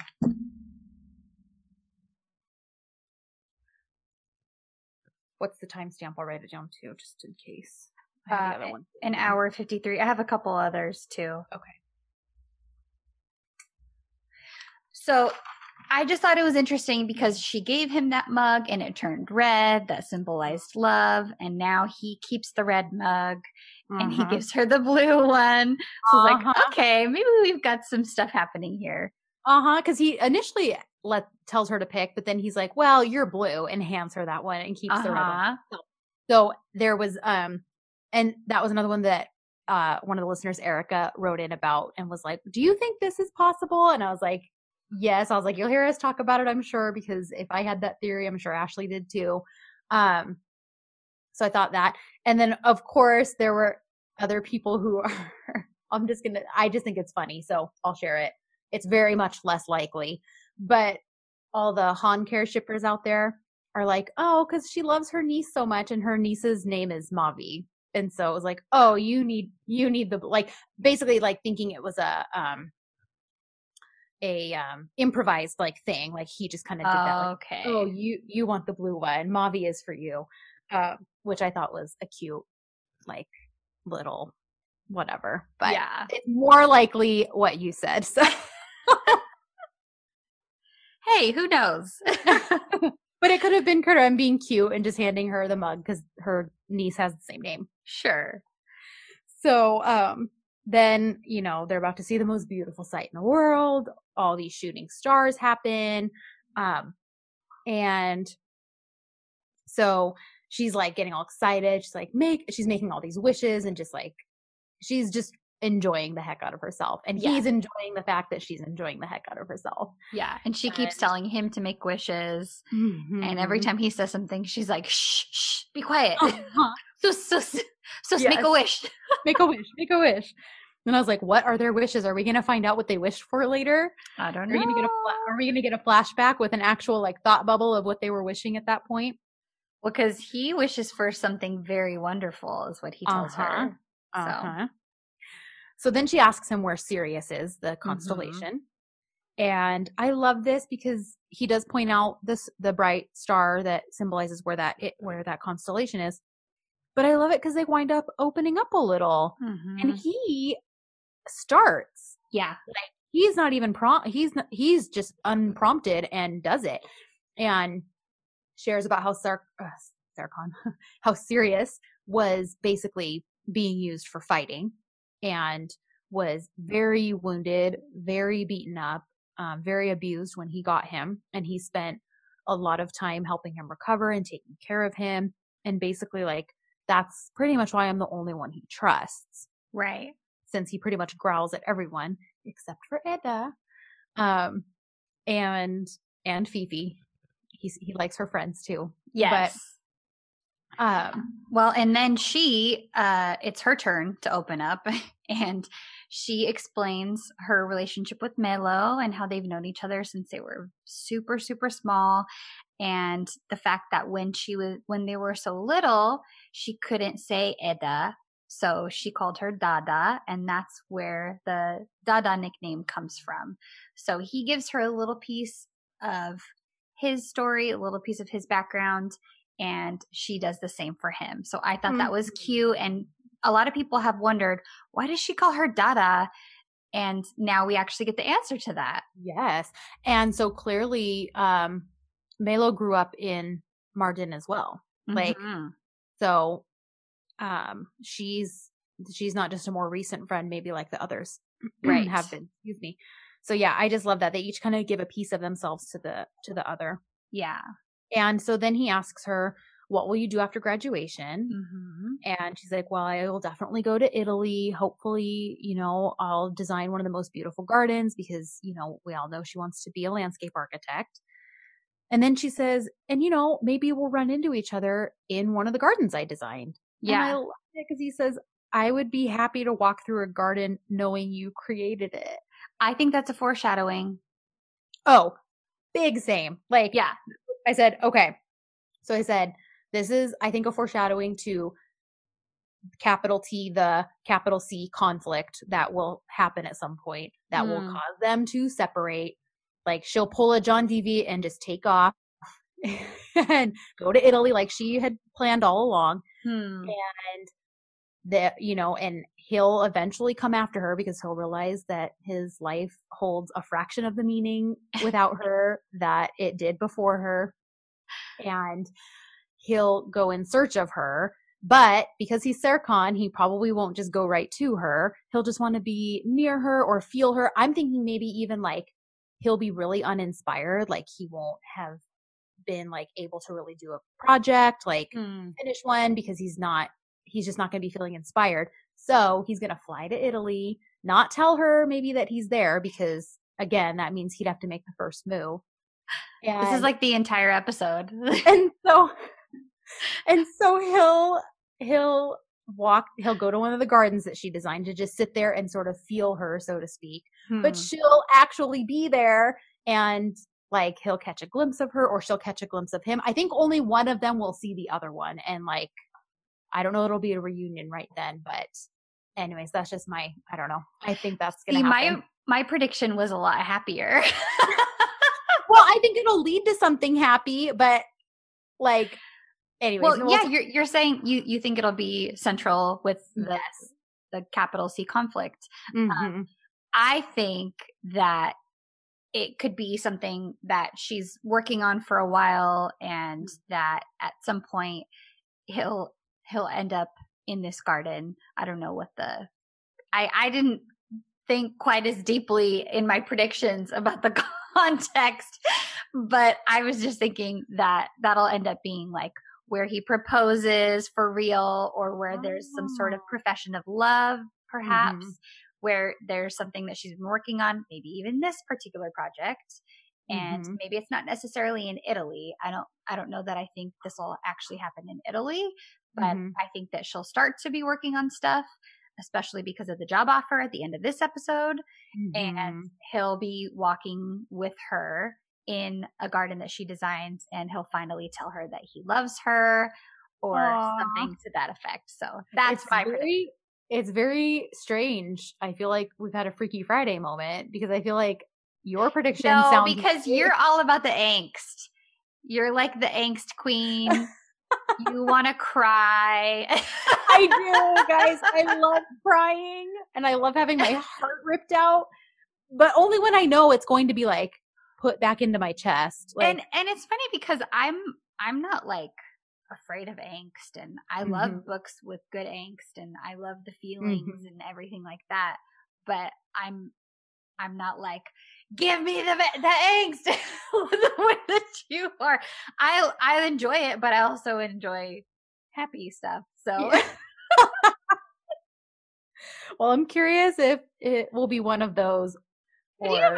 That would be pretty awesome. If I would be great of story predictors. I agree.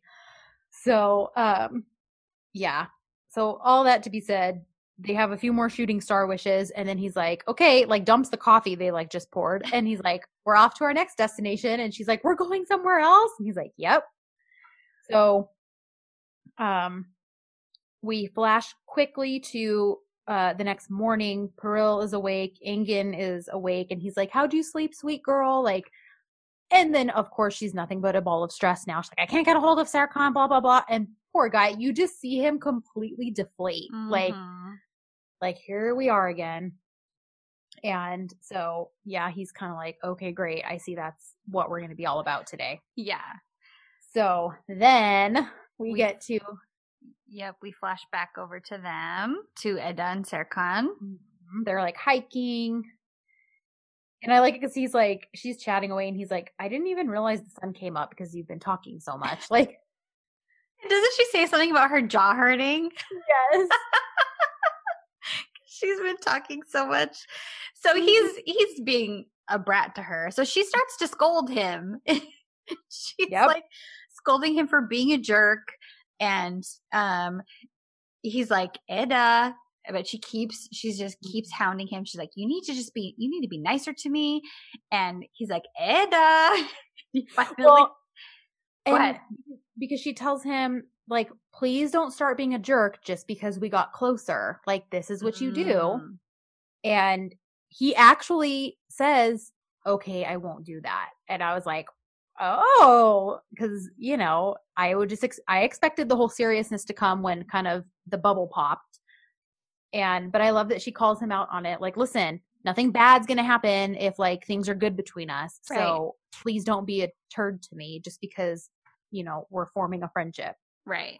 So, but then she keeps going on and on. You're right. And he's like trying to shush her. Yeah, because she's not paying attention. And he finally points out the waterfall.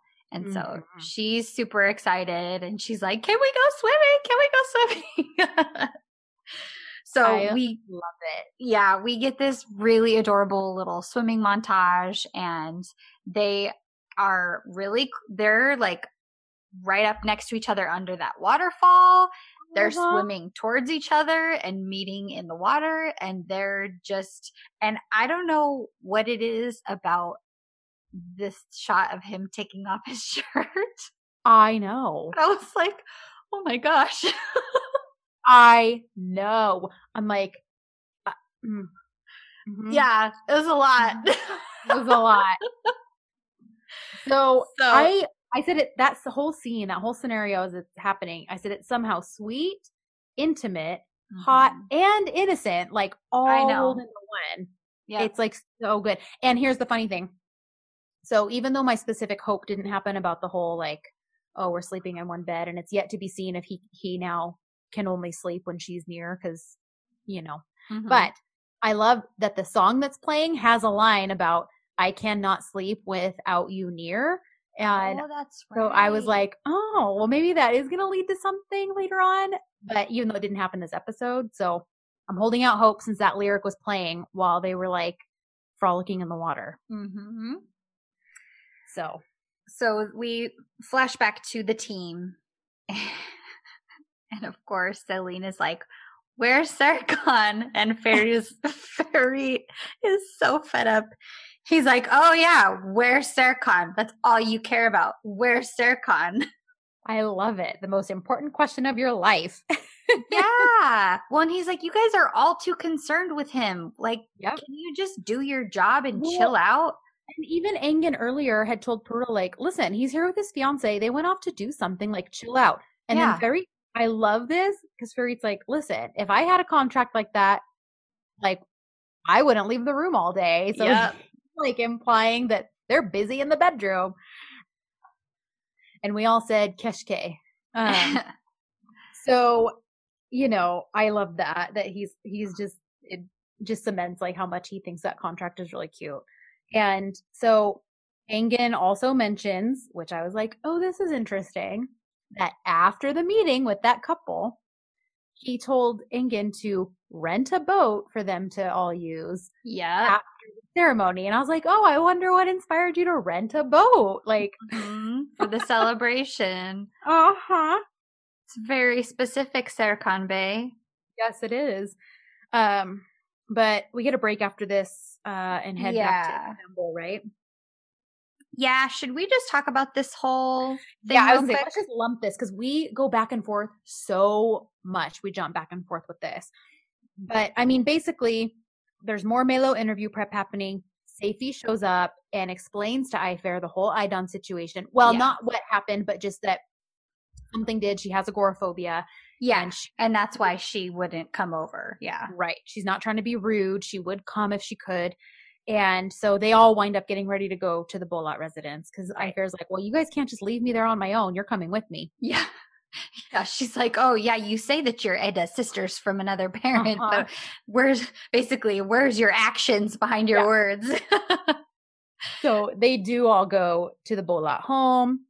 The whole gang is there, and Erdem shows up, much to Moran's delight, because he didn't really make sense being there. But he needed something signed, and he's got it all folded up. It's like, if this is an official document, you're really going to fold it up and shove it in your pocket? But he invites himself to sit down and eat with them. Because he's like, Aydan Hanım, should I eat with you? She's like, well, are you hungry? So because they have good manners, they have to let him stay, and Seyfi grabs him a plate. And he sits, of course, right next to Fifi. And oh man. So basically, Melo gets a phone call during this meal that her interview is now, and it's basically happening like on Zoom. Yeah, before that happens, we do get a little quick situation where Aydan is asking where specifically they're from in Mardin. Yes. And both Melo and Ayfer avoid the question. So another interesting thing about Eda's background and the very big potential that she's loaded from like the queen of the city or whatever. So there's that was interesting because they're like, okay, yeah, oh, so you're from Mardin. Okay, where specifically? And they're like, from inside. Yeah, from inside of Mardin. So you're right. That's specific because yeah, they clearly avoid answering in detail. Yeah. Oh, and then Fifi's trying to get something and Erdem like stops her or something and she's like, she like gets all upset and he's like, I really like aggressive behavior.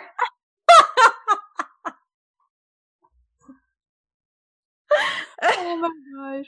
If these two actually fall in love, it will be the cutest and oddest pairing. It would be a huge coup for all the awkward guys out there. Like, hey, I mean, I'm rooting for them personally. I think he'll win her over. So Melo then gets her phone call that she's going to be interviewed. She starts freaking out because she's like, well, we need to go. I don't have my computer. You know, it's kind of frantic, but Baba Bola is like, Seifi, can you go get my laptop? And so that kind of solves the problem. Poor thing. She has to have this interview with everyone around her at the table. I know. So of course it flops. She's a nervous wreck. She's kind of just spewing off right off the top of her head. And on top of the fact that they were already looking for someone with more experience, they just weren't super wowed by her. They thank her. That poor thing is like really upset. Yeah. She kind of ends up running off to the horse stables to just drown her sorrows in chatting with the horses. Yeah. It's cute because Baba comes and finds her and he basically tells her that he was impressed by her. He loves just how she's open and honest and real and that's admirable. And so if she really does need a job, there is an opening for an assistant at the holding. And she gets so excited, even though she barely knows this guy. She like hugs him and calls him uncle.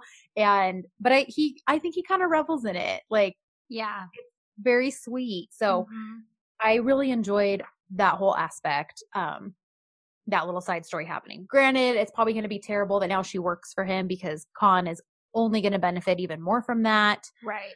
You know, so I already see like the storm clouds over it, but it's very sweet. So. Yeah.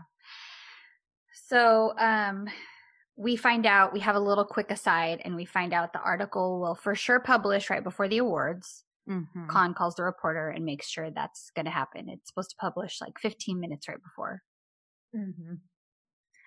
And then Ed Sarah gets back to the hotel. Peril, of course, bombards them and is like, where have you been? Blah, blah, blah. And it's funny because Serkan's like, well, is everything in order and set? And she's like, yeah. And he's like, then this is pointless. Yeah. Like, so clearly it's not a big deal that they've been gone and out all night because everything's put into motion. Yet it still makes things kind of tense between Ida and Serkan. Like, well, I think she feels bad because, you know, if they've been looking for him, she's like, it's my fault.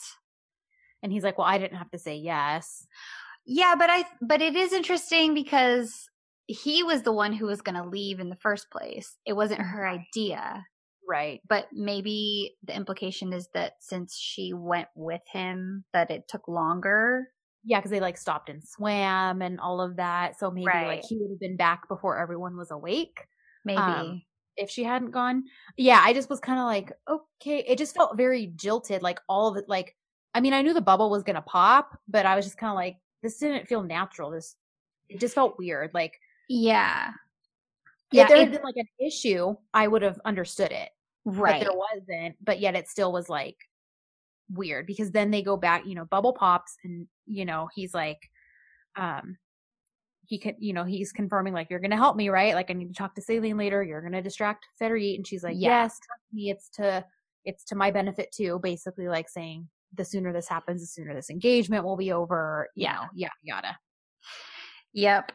So, well, and she warns him because this is before she like officially says, yeah, okay, then I'll distract Ferit. She's like, you know that Ferit understands everything and he's not going to leave Celine alone for 5 minutes. He's like, with you. Yeah. And he's like, well, that's why you're going to help me. So they kind of get that all ready. Squared away. So they go back to get ready for this award ceremony. She's FaceTiming with the girls and the timing. Listen, I would have the exact same reaction. So I can't even give crap for this. Okay, so I had to rewind it because I thought that she said, because they're like, oh, Melo asks her, yeah, so tell us, how's Antalya? And she doesn't answer. And they're like, Eda, hey, how's Antalya? And I thought she said, it's fine, because I was distracted. I was taking notes, and then she gets distracted. But when I rewound it, she says it's on fire. Uh-huh. They're like on fire because that's when she has that weird look on her face. And she's like, I mean hot. The weather's hot. I mean, it's hot here. Like, because Serkan is shirtless. Yeah. And poor Eda is affected. What? I mean, she's literally we were affected, and it's on a screen thousands of miles away. She was literally in the room with him. Yeah. So she hangs up quickly, and then he comes over and kind of clears his throat, and she stands up, and I put, wow, he is affected. He literally tells her that she's beautiful like 3 different times. Yeah. He's like, thank you for wearing that dress. What does he say? He's like, well, the first he's like, yeah, you look beautiful. She says, thank you. He's like, you look very good in this dress. Thank you for wearing it. And it's a red dress. And she's like, well, you're also very elegant as always. And he's like, you really are very beautiful. Yep. I'm like, holy wow. So I said, he says it like 3 times. I was like, he is gone. Oh, he doesn't realize it, but boy is done for. Yeah, because I just love it. I love that he's like, you look beautiful. And then he's like looking at her, and he realizes, wow, yeah, she looks really good. Like almost like the first response was polite, but then it was like, oh wait, I really mean that, and I need to make that clear. Yep. So they're headed down to the ceremony. It's about to start. Birol and Seville show up hand in hand, and this is when they say that, they'll sign the contract after the ceremony, and that, what do you think about Eda working on the project? Yeah. And Eda is like shocked. Like, I love that she's not just like, yes, I will. But she's just like, wait, what? You want me? Yeah. And Serkan agrees. And it's really sweet. He says, they're like, Serkan, what do you think? And he's like, of course, I agree. Eda is a very gifted and strong woman. She can do anything. Yes, she can. So good. So then he is like, Celine, I need to talk to you, which is, Eda gets the like, oh, I need to, go distract Farid. So she goes and talks to him. But it's funny because they don't speak right then. Serkan's basically like, listen, I need to talk to you about how and she's like, well, then talk. And he's like, no, we need to talk later, like in private. And we need to talk about how the choices you make affect all of us. Yeah. And so clearly he's referring to Farid, but she agrees she's like, okay, then I'll find you afterwards. So I'm like, well, wait, wasn't the whole point so that like he could talk to her now while Farid is distracted? That's what I thought. I was like, that's weird that she already distracted Farid if he's not even going to take advantage of these 5 minutes, the only 5 minutes that he needed. Here are your 5 minutes. Yeah. And then you didn't use them. Yeah. So I just thought that was weird because she agrees to find him after. Then Eda appears, a couple minutes later and asks Serkan, like, is there anything else you need? And he's like, no, everything is all is well, thanks to you. Like, and she's like, okay. So she's like, all right, then I won't bother you anymore. I'll take my place. She kind of goes in the audience with the rest of the team. Yeah. And Serkan starts his speech. And while he's in the middle of the speech, that's when all hell kind of starts to break loose on the down low. But did you notice he notices the team, like, while he's talking? He keeps talking, but he totally notices something's up. Like, they're huddled and, like, problem solving. Oh, from the start, he notices. Yeah. I think even when Celine gets the phone call from Khan, he's, like, sees her walk away. Yeah. So he's tuned in that something is not right. Right. So he's giving the speech, and Celine gets a phone call from Khan. and he tells her about the article because she's like, what did you do now? Yeah. And he's like, oh, I didn't do anything. I'm just wanted to give you this information that would be really important for your client because there's this article that's just come out and I'm trying to help you. And she's like, bye, Con. Uh-huh. She's just irritated. Completely. So of course she looks out. There's all these paparazzi and, you know, Ada's even like, well, what are the paparazzi doing here? Well, Peril pulls up the article. Yeah. And basically they replaced the whole chocolate clause, excuse me. Clause is clause a word? Yes, clause is a word, but it's not the word I was looking for. Is plause a word? Is it? Plausible is a word. Okay. Huh. All right. I'm going to have to look that up when we finish recording. Bug me. Anyways, the chocolate clause, that was a cute thing, is replaced basically with diamonds. So making it look like not only is she a gold digger, but Sarah Khan knows she's a gold digger, which is why this whole agreement exists in the first place. Right. You know, so clearly it's a marriage of convenience. They're not in love. It's a lie. It's this, it's that. And they get super upset. Okay. Why did she not fall asleep right here? I kept expecting her to do that. Mm-hmm. And I was, that was my first thought. I was like, she's going to fall asleep because she starts freaking out and she's getting really upset.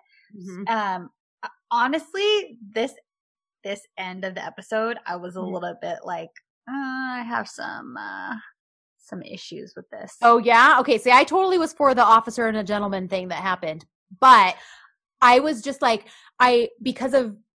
granted, we can't just make her fall asleep every time there's a conflict or we're going to get sick of that. Right. So I get why it didn't happen. And I do appreciate that they acknowledge that because Peril's like, calm down or you're going to pass out. Yes. So at least they weren't pretending that wasn't a possibility.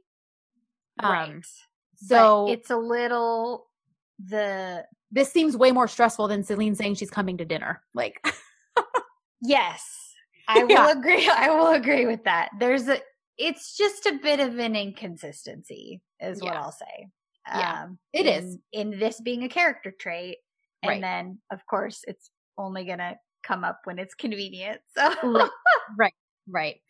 So, you know, I love that Peril like reads the whole thing. Eda, like you said, is very upset because it makes her look like a horrible person. Yeah. And as much as, you know, you can claim to not think what people think of you, and for the most part, even, you know, that is the truth. Right. But I mean, something like this, there's no way for you to just not care. Like, right. Totally. You're being painted as this horrible gold digger. And I love it because she's practically in tears and she's like, what would I even do with that money? Like, I don't want it. And which is another implication that she definitely could have money if she wanted it. Yeah. Because like, you wouldn't say that if you really were like dirt poor and could use the money. Like, right. Or if you don't know people with money, and you don't know what that life is like. If she had no concept of what a rich person's life is like, she might be more inclined to be like, well, yeah, I'll take extra money. Yeah. Or even be understanding as to why that would be printed. Like, well, of course it makes sense that they think I'm a gold digger, but she's like, no, it's like, this is horrible and offensive and I don't even want his money. What would I do with it? Like, and you know, I can't figure out Celine here too. I really can't figure out if she's in full damage control mode or if she is in partial damage control mode and partial, like, let's feed her to the wolves. Like, that's what I think. I think it's both. Yeah. I think that she's thinking that Eda will freeze in front of the press. And I think that's partially why she's telling her to do that because she is very insistent. Very. To the point where even Peril is like, Eda, you don't have to do this. Engin and Peril are telling her, don't do this. Why would you do this? You're not going to help the situation. And they're asking Celine, like, she's not trained to do PR and to talk to the press. Yeah, that's literally your job. Exactly. So my anticipation would be that Celine is the one who goes and talks to the press, right? Because that's her actual job. Right. But she's like, well, they want to hear from Edda because this contract is about her. Like, so yeah, that's where I was kind of like, are you really just in damage control mode and you really think this is the quickest way to stop the bleeding? Or are you still trying to take advantage of the fact that you can put Edda in a bad position? Because we also know, we get that little flash from Edda remembering how shameful and like upset Serkan felt having to deal with the paparazzi or even have to answer about who she is. Yes. And, and so that could totally, if she goes and talks to these guys, it could turn out Serkan could be like, what were you thinking? Why did you go talk to them? You know how I feel about this. Yep. Which is what part of me was like, is that what Celine's trying to do? Because clearly she knows how Serkan feels about the paparazzi too. Well, and Edda even brings that up. Edda brings that up. She's like, what if I say something and then he gets mad about it afterwards? And she's like, I'll just fix it. That's my job. Yeah. But even though it's her job, supposedly Edda is the one who needs to go and talk to the paparazzi. Yeah. It just doesn't make any sense. Celine, you need to go. We need to call Olivia Pope. She would handle this, which I know you didn't watch Scandal, but yeah, I don't know who that anyways, is. So Olivia Pope would just handle this. So anyhow, but because of that flashback Edda has, which this was a big turning point for her, because to me, this says she genuinely cares about him. Yeah.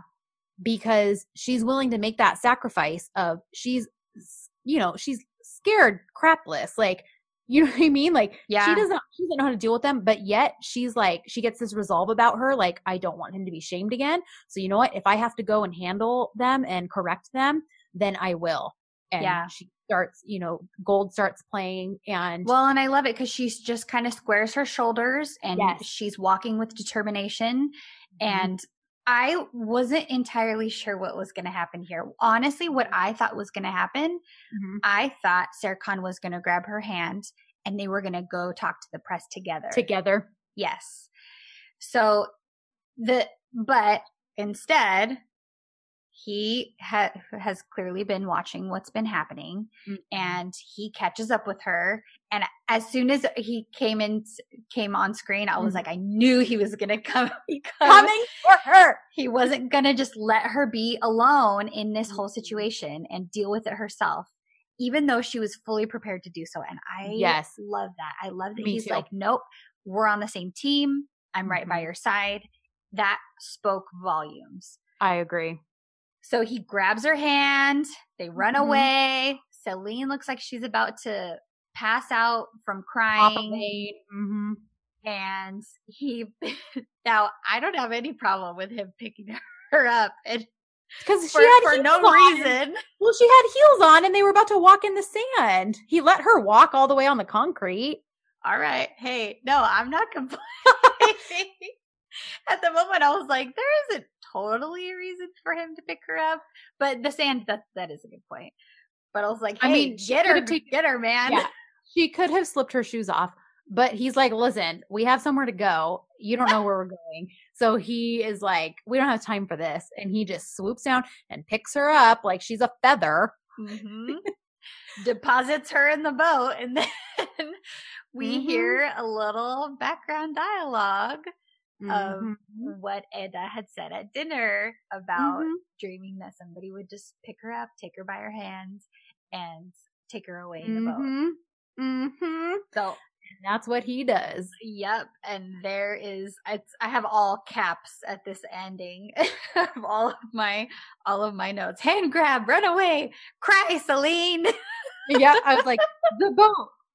The end. The fragments for the next episode. Like, yeah, like, because we got a fragment right away after the live. And then we got a which is the one that they, put out. And then we got a second one before we recorded. So I'm thinking we've seen both fragment. Well, I don't know if you've watched them, but I know you've seen one. Okay. Because I know you've kind of been like, you like going into it blind. Blind. Yeah, so I've been enjoying that. And but I did watch that one, and so I saw them asleep on the couch together. Oh, so you saw the most recent one. Okay. Which could be a big hint about him being able to only sleep with her around.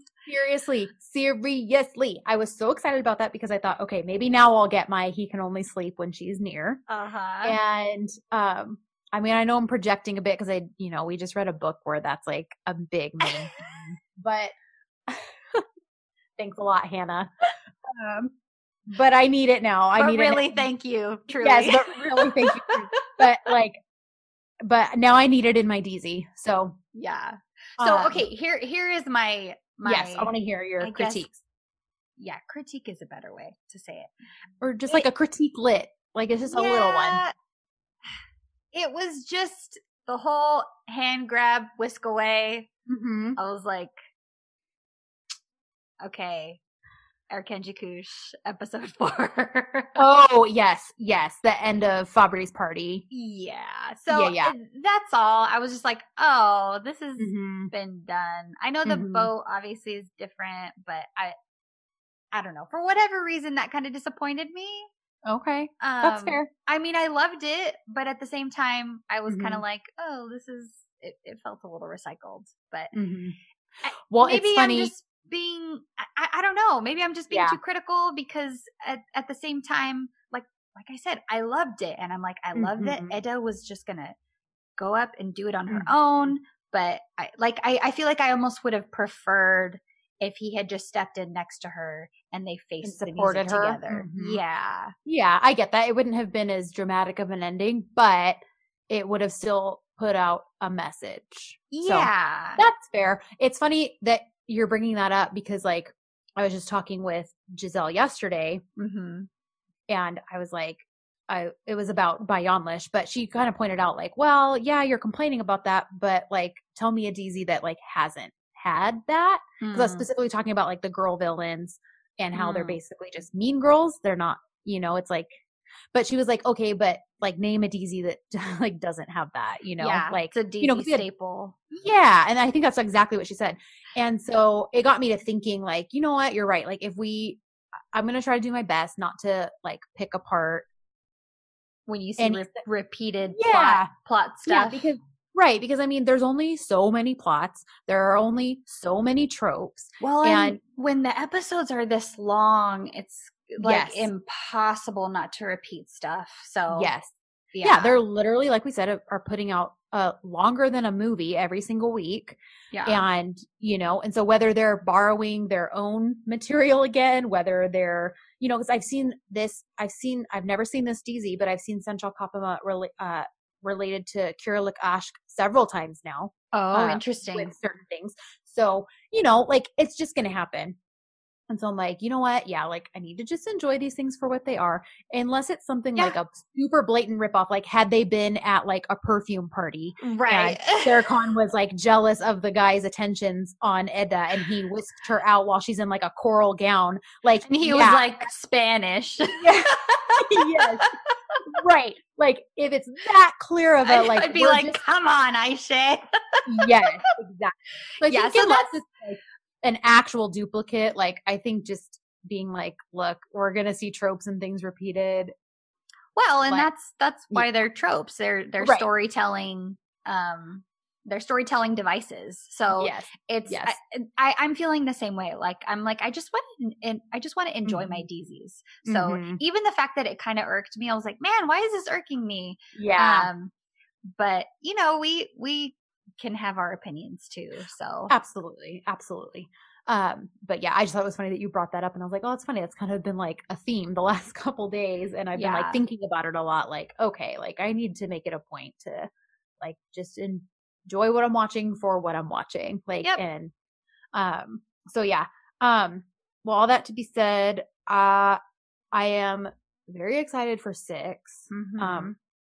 And I know we've been recording for a bit, but I do want to read what these guys said.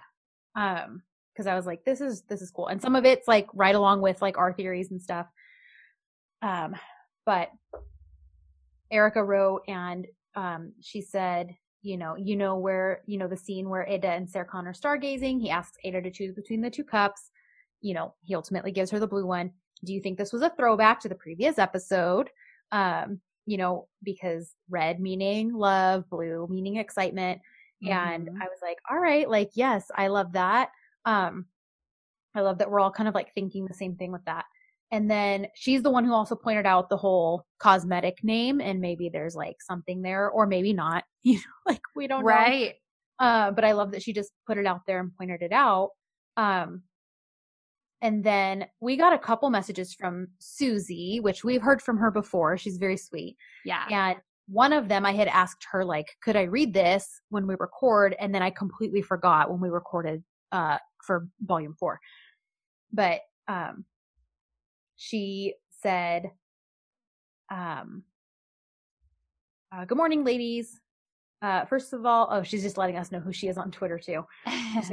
She goes, I have to let you know I had no intention of following another DZ after EK, but then I thought,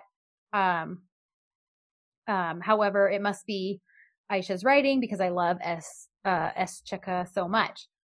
I have even started watching the Turkish non-subs just to see what happens. She goes, in terms of predictions, I love that Aisha has many layers with flowers. However, on a simple level, I think that each time Eda leaves a flower, she's leaving a little piece of herself for Sarkhan. I think that he's keeping all those flowers, and somewhere down the road, we're going to get a reveal of them pressed in a book or some personal place of his. I love that idea. So do I. And she says, also, I think that either Eda or her aunt will work magic on Serkan's mom and help her go outside of her home. Now, mind you, Susie wrote this on August 1st. So this is long before these fragments came out for this episode 6. Wow. And she says, perhaps to the garden shop. I'm not sure. I feel that she is not bad underneath and will actually get close to Eda and her aunt in the end. On Serkan's medical issues, I think he might have lost a brother, a twin perhaps. And again, this was even before like the Apollo stuff came out. And she says to a disease that was either undiagnosed and or the family ignored the signs and wrote it off to hypochondria. This may be why he's so concerned about tests and doctors. He might even have the same disease. And then she just thanks us and was very, very sweet. And that would make sense if he has the same disease because of him being so health conscious. Yep. And maybe it's just about keeping it under control so that it doesn't get to the point that it did with his brother. Yeah. So then she wrote us again this morning and was just like, good morning. I can't wait to hear your podcast this week. We just saw the second fragment, which is the one you've watched also. And she says, so I think I was right. And I do think that Eda will be the catalyst for Serkan's mother to overcome her phobia and possibly deal with her grief. She says, also, this is so good. And I'm like, this never even occurred to me. She says, also, I have a grandmother prediction. I think that towards the end of the 2-month contract, Khan will do something that financially imperils Sarkan's business. Eda will then approach her grandmother for her money and use it to bail out the business, but then leave Sarkan because she thinks that she is helping him to reconcile with his ex. Not sure if Sarkan will know or find out later that Eda saved the family business, but I think there will definitely be a grandmother link. She says, also, in my translation, it showed that the grandmother actually lives in a, quote, vampire castle, so I think the family owns the same castle that Sarkan was referring to when he went to dinner at her aunt's. That was my prediction. Huge thanks to you both as always, Susie. So, Susie, I love that grandmother prediction. And I am totally here for that happening. Because again, it would kind of play into my whole, well, maybe she flees to Italy, builds her garden, and then he goes after her to go just sit in her garden and feel her, whatever. So I just had to share that because I was like, I don't think I ever would have like guessed that, but I would be totally down for her. Finally, she would not go to her grandmother for herself, but she would do it for Sarkan. It would also be it would be another, what am I thinking? It would be gender bent, but another Pride and Prejudice parallel because of how Mr. Darcy helps out Elizabeth's family without any, and it's a total secret. He pays because of Lydia and Wickham, and he takes care of everything for them, but he makes sure to tell them don't tell anybody. So that would be another parallel. Oh my gosh, I need that to happen. Okay. Aisha, I hope you listen to us by now because you should know how much we love you. So if that wasn't your plan, maybe it can be. Maybe. So anyhow, that I just wanted to read those because I really, really loved that grandmother one. And I was like, oh my gosh, I'm so glad we waited to record because I wouldn't have had that letter to read today. So yeah, that's great. Anyhow, sorry guys, we've probably gone on for well over 2 hours at this point. You guys don't seem to mind though, so I guess I won't apologize. But yeah, so you know where to find us. Send us messages, find us on Twitter, Facebook, Instagram at Dizzy4DZ. Shoot us an email, dizzy4dzpodcast@gmail.com. We love hearing from you guys. And yeah, if you guys have different theories or, you know, whatever, we want to hear that stuff. Totally. So, because, you know, we don't know. We're just doing our best guessing, but I would love to hear other perspectives or people who are like, well, what do you think about this? And stuff like that. So anyhow, I think that's it. Please rate, review, and subscribe on your preferred podcast platform. It really does help us. And we love reading them. We read each and every one of them and appreciate you guys taking the time to do that. And other than that, unless you have anything, Ashley. Nope. Until next time. We'll Good see you at some point. Bye-bye.